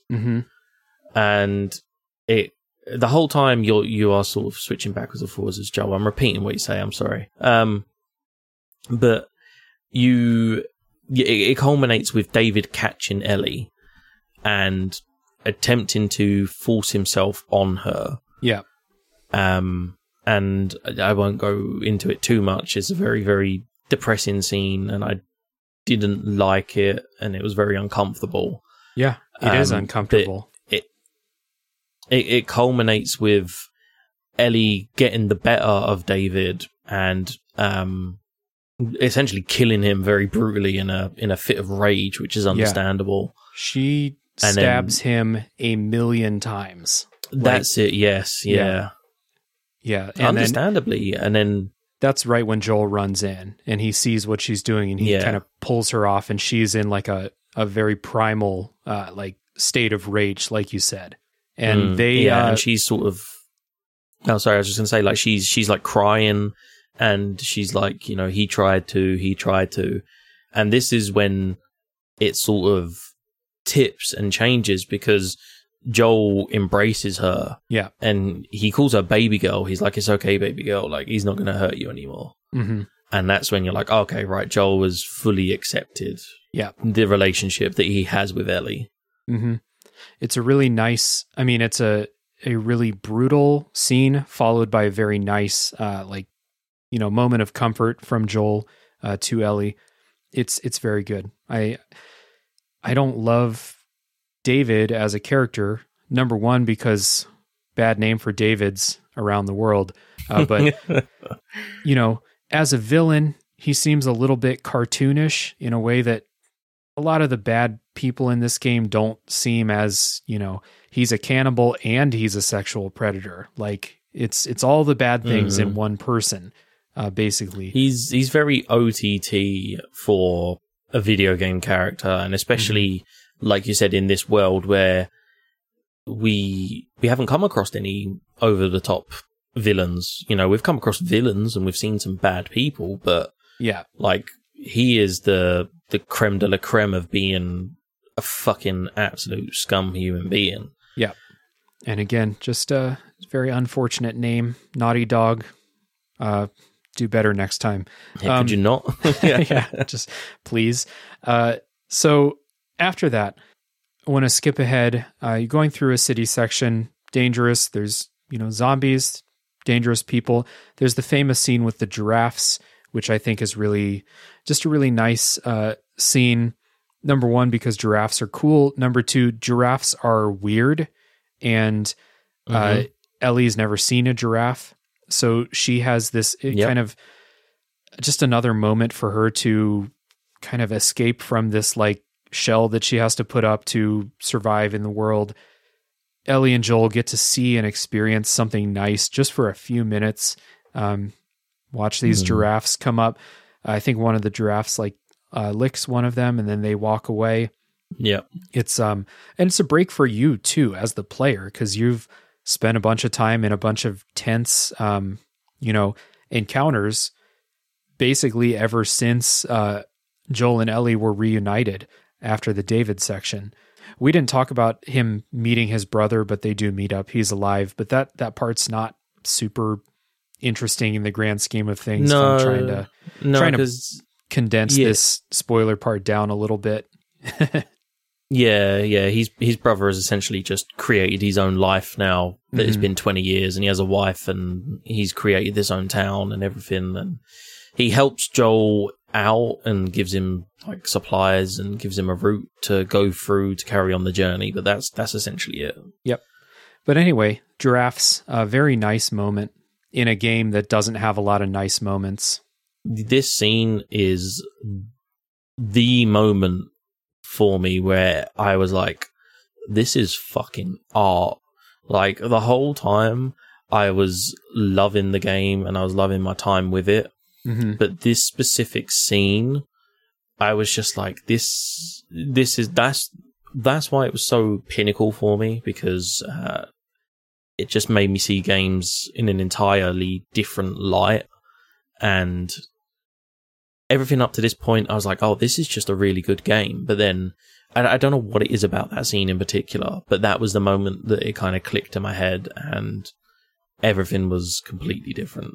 I think it's just because, again, it's this tension release from, all the horrible things that you're doing.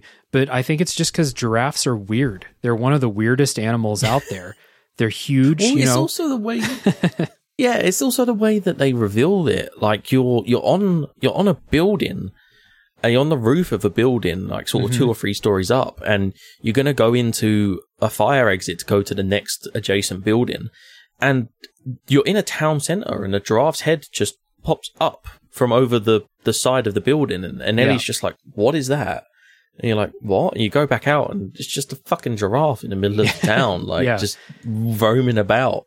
Yeah, it's surprising. It's a little bit funny. Like, again, this game is not funny, and there aren't a lot of like comforting, heartwarming moments in it, but this is definitely stands out, even though it's a pretty short scene. It's like a 1 minute cutscene or something like that.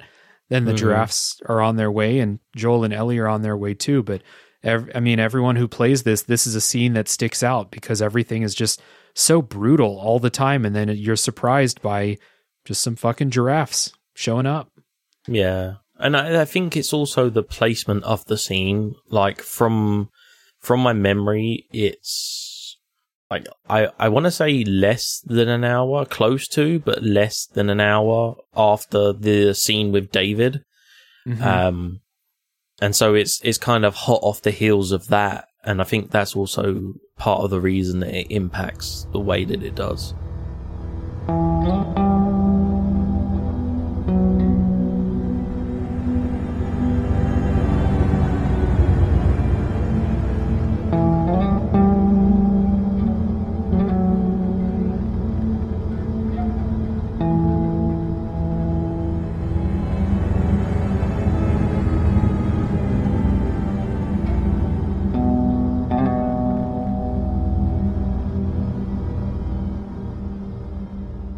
So, kind of moving on to the ending here, as we get to the last level, Ellie has been kind of taken from Joel. So, we haven't really talked about this, but they come to the realization, Joel learns at some point, that the way they're going to make this vaccine for the cordyceps virus is from brain tissue. And that means that they're going to kill Ellie to harvest the brain tissue and make the vaccine. And Joel finds out about this after Ellie has been taken for the procedure, if I'm remembering right. I think Joel was knocked out, and you wake up in a room with Marlene, and Marlene has told you that she tells you everything about Ellie, about the surgery, and she's like, this is what Ellie wants, we're going ahead with it. And Joel is like, no, like, what they like, that's going to kill her, you can't do that. Mm-hmm.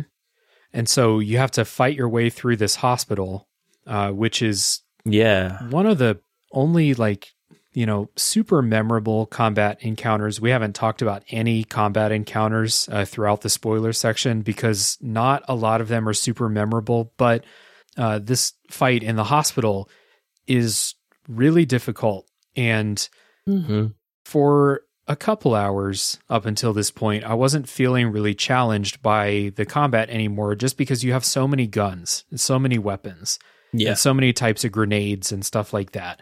And again, I was playing on easy, so whatever, but I wasn't feeling challenged. But this was really difficult. I had to exhaust pretty much everything in the inventory. Like, I'm pretty sure I beat this with, my least favorite gun and like one smoke bomb to kill the final enemy to get through it. Yeah. Real tough. Yeah, I mean, in terms of the combat sequences, like David and this are the two standouts. There's also, very briefly, there's a scene, I can't remember where it is, but Joel is someone is attempting to drown Joel. You've got into combat with these soldiers, right? And someone he has Joel's head under the water, and Ellie picks up Joel's dropped gun and shoots the guy and saves Joel's life. And that is the turning point for Joel being like, okay, I can trust Ellie to have a gun. And there's a scene later on where he gives her a rifle and is like, when I tell you to, you squeeze the trigger. Right. And that's when she starts to become useful in combat. But this scene in particular, like, holy, you feel, I know we keep talking about Joel's age, but you feel like a 40-year-old man running through 4 floors of a hospital to try and save your pseudo daughter from being killed. Mm-hmm. And you are one man, and this is now the Firefly base, and you have to kill every single Firefly who is trying to stop you. And they are all trying to stop you. Yeah. So I mean, as far as that goes, it's just a very long combat sequence that will drain all your resources. But other people that are trying to stop you, you break into the operating room and the doctors are in there about to operate. And if I remember right, one of them comes at you with a scalpel and you have to kill them. Yeah, I was going to say, no, you walk in and the main surgeon is there and he's literally about to begin the procedure. And you walk in and he's like, whoa, hang on. And before he can kind of say much, you just shoot him in the head and kill him instantly. Right. So after that, though, you kind of regain control of Joel. And I tried I was spoiled on this before I played the second time. I did it to myself. Like, I spoiled myself on it because I was still in that mode of like, I don't like this game. I want to know what happens at the end. So I knew what was going to happen. So I tried, just out of curiosity, go in the operating room and just don't kill the doctors. But that's not an option in the game. If you just stand there, the doctors will just stand there kind of frozen or, doing some idle animations. You have to kill the doctors to proceed. There's no other option. So that felt bad because we're going to get into Joel's choice, but it felt bad to kill the doctors. But you have to. Joel is obviously choosing to save Ellie's life over creating the vaccine, and then you escape. But let's kind of camp out on this choice that Joel makes here. So I kind of, in the moment-to-moment gameplay, I was very much like, well, hold on, let's talk about this. Let's see if I can talk to the doctors about this. I was not in the, rage to kill them and save Ellie that Joel is. So Joel chooses basically to possibly doom humanity because we don't know if there's somebody else who's immune. And if they're immune, do they know that they're immune, et cetera, et cetera. So Joel is sacrificing the only known chance at a vaccine in order to save Ellie. And so that's the big choice here. So I guess I'll turn it over to you. What do you think about this? Man, I don't know. I really don't. In my head, like, I don't have kids, so in my head, the way I have to rationalize it is, again, with my partner. Like, if my partner was the one who was the cure for humanity, would I be willing to let her go in order to save everyone?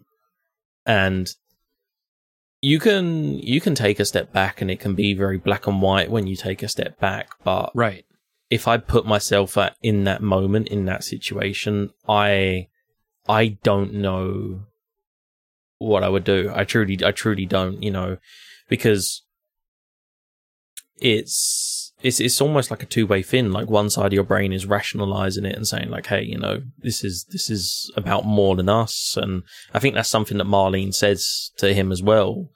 It's about more than just Joel and Ellie. This is about the entire future of the human race.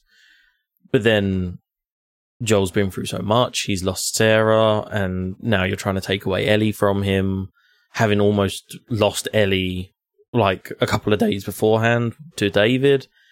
And it's just like, I don't know.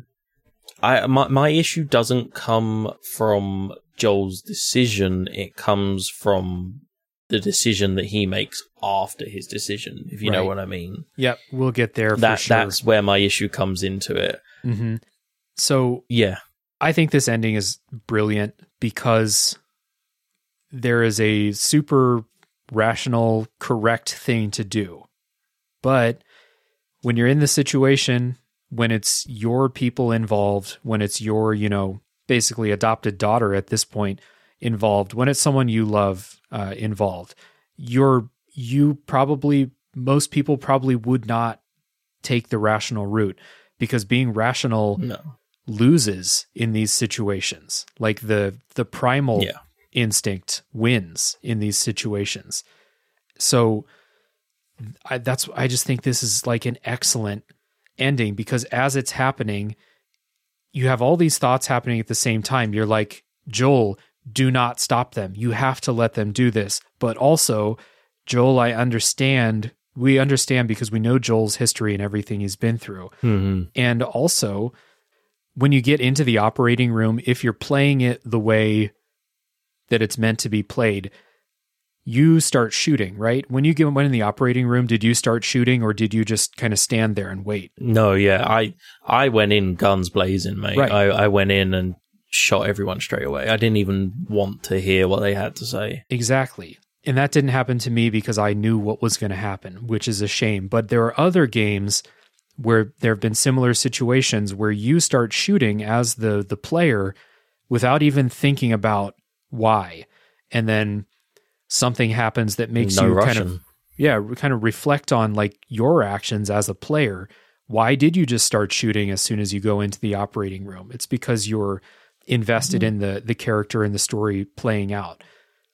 All of these things are happening so quickly that Joel picks up Ellie off the table and runs out, and he makes an understandable choice that is so clearly the wrong choice that I just think this is just an excellent, excellent moment in the story. And I love it when games give endings that do not satisfy me in the way that like I want the story to end. Mm-hmm. If they pull it off, it's excellent when a story ends in an unexpected way that I'm like, no, that's not what I wanted to happen. And this is just great in that way.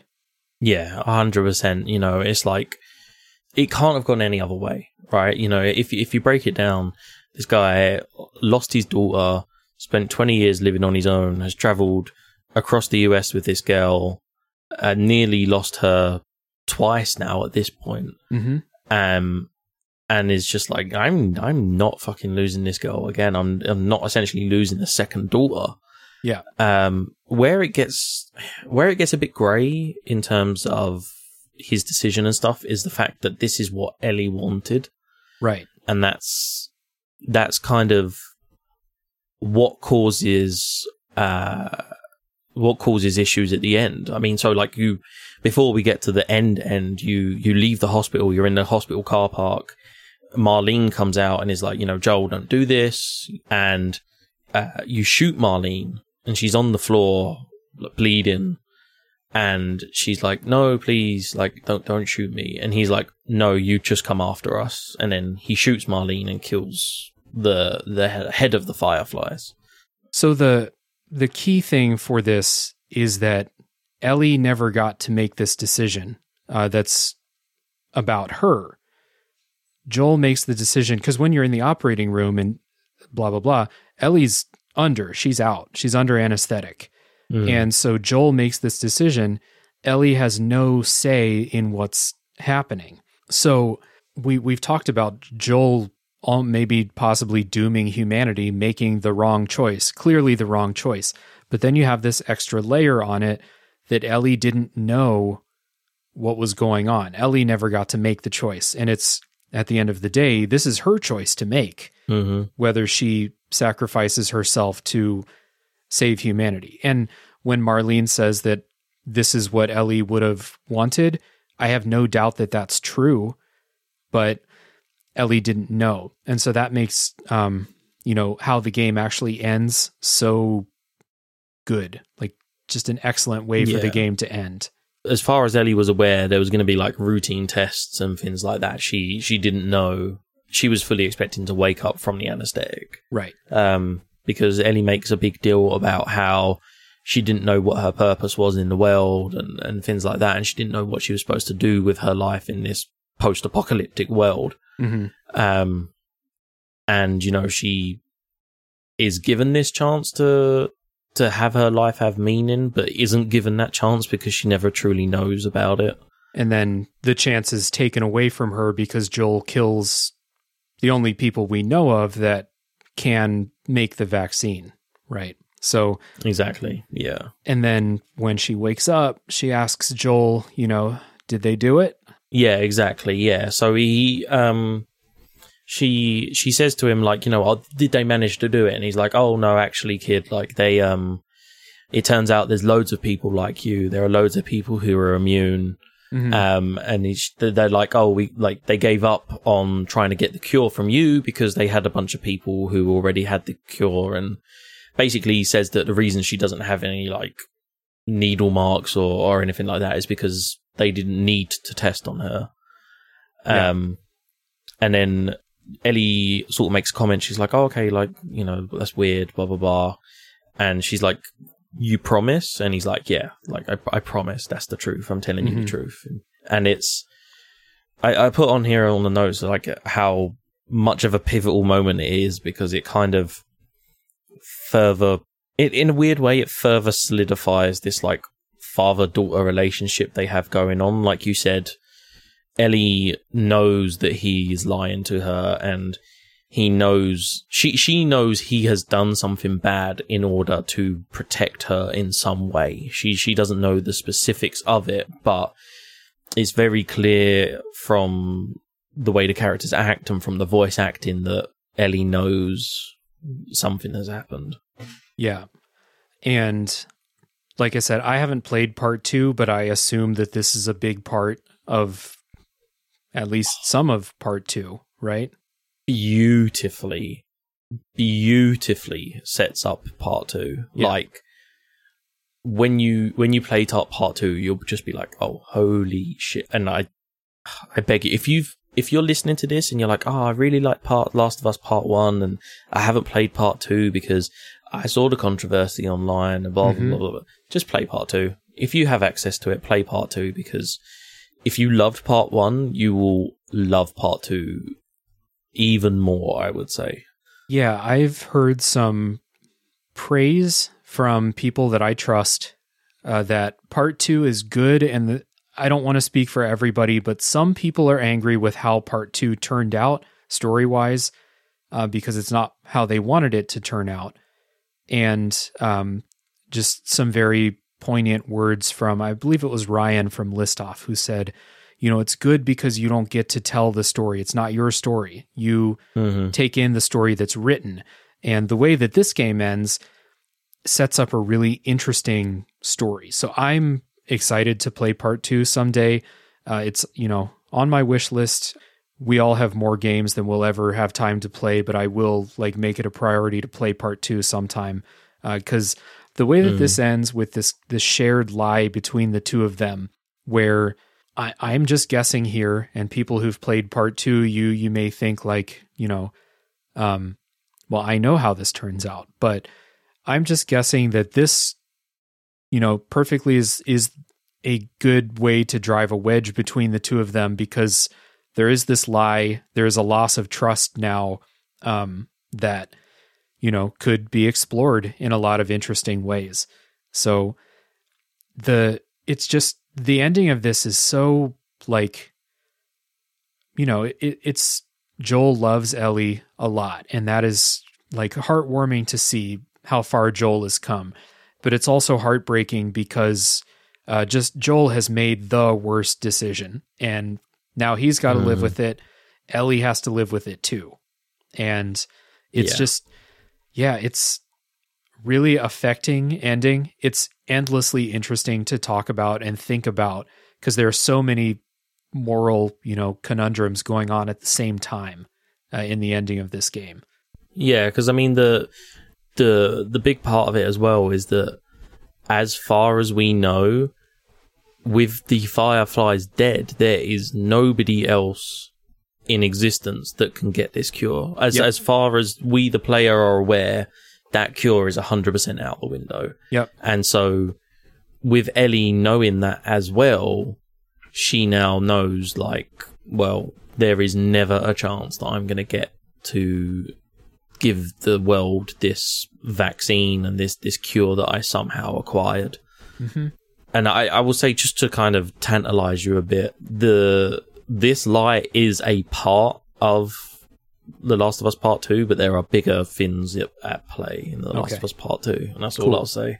Very cool. But yeah, it's kind of this, as much as it shows how much Joel loves Ellie, it almost kind of shows how much Ellie loves Joel as well, because she's willing to trust him in a sense and just be like, okay, all right, I'm going to accept what you're telling me.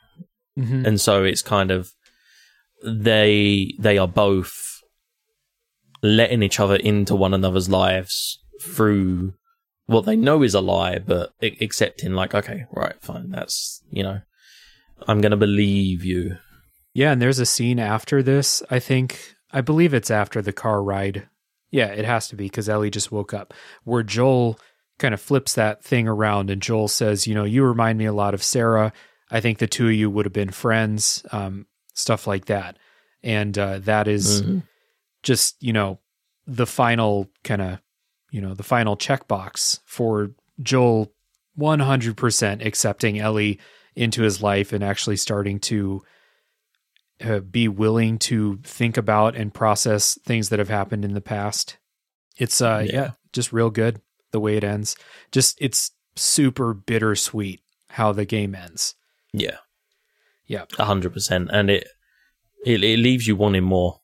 You're like, you want to know, okay, well, like, what, is that it? That has humanity just given up on a cure? Is Ellie gonna grow up and go her own way and try and find somebody who can synthesize it and sort of make a cure? Like, yeah, I waited a very long time for that sequel. Yeah. Yeah, I'm excited to give it a shot. We have not talked about the DLC Left Behind yet.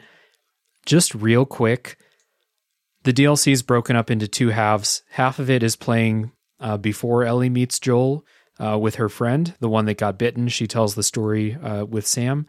And the other half is Ellie while Joel is kind of in a, fevered state, recovering from his rebar impaling. I thought the story of Ellie and her friend, I can't remember her friend, her girlfriend, I thought that was really nice. I really enjoyed that. Just them being kids in this abandoned mall, et cetera, et cetera. That was nice. I did not like the present day one. I just didn't need it. It felt so unnecessary irrelevant to me. Yeah, it's very unnecessary, and I think it also doesn't help the fact that the other side of it, in terms of how Ellie got bit and how, because her friend and her got bit at the same time, and they talk about like, we'll go out together and we'll sort of, we'll turn together and lose our minds and stuff like that. And right. It obviously never happens because of Ellie being immune. Mm-hmm.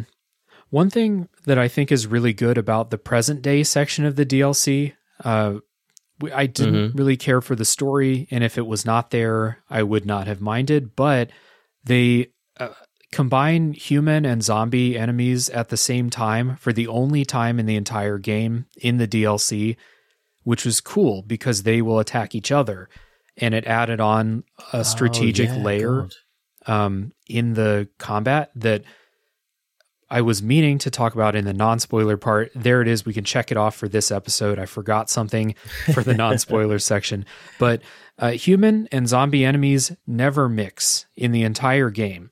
But in the DLC, there's one encounter where they do, and it's really good. Like, there's a bunch of humans, but you can throw a brick and have these clickers go over and just destroy them, and then you can kill the clickers. Mm-hmm. Or you can attract the humans to the zombies and have them kill them. And it's a strategic layer that I think the main game could have used. So this DLC section is more fun. I also didn't need this section in the mall.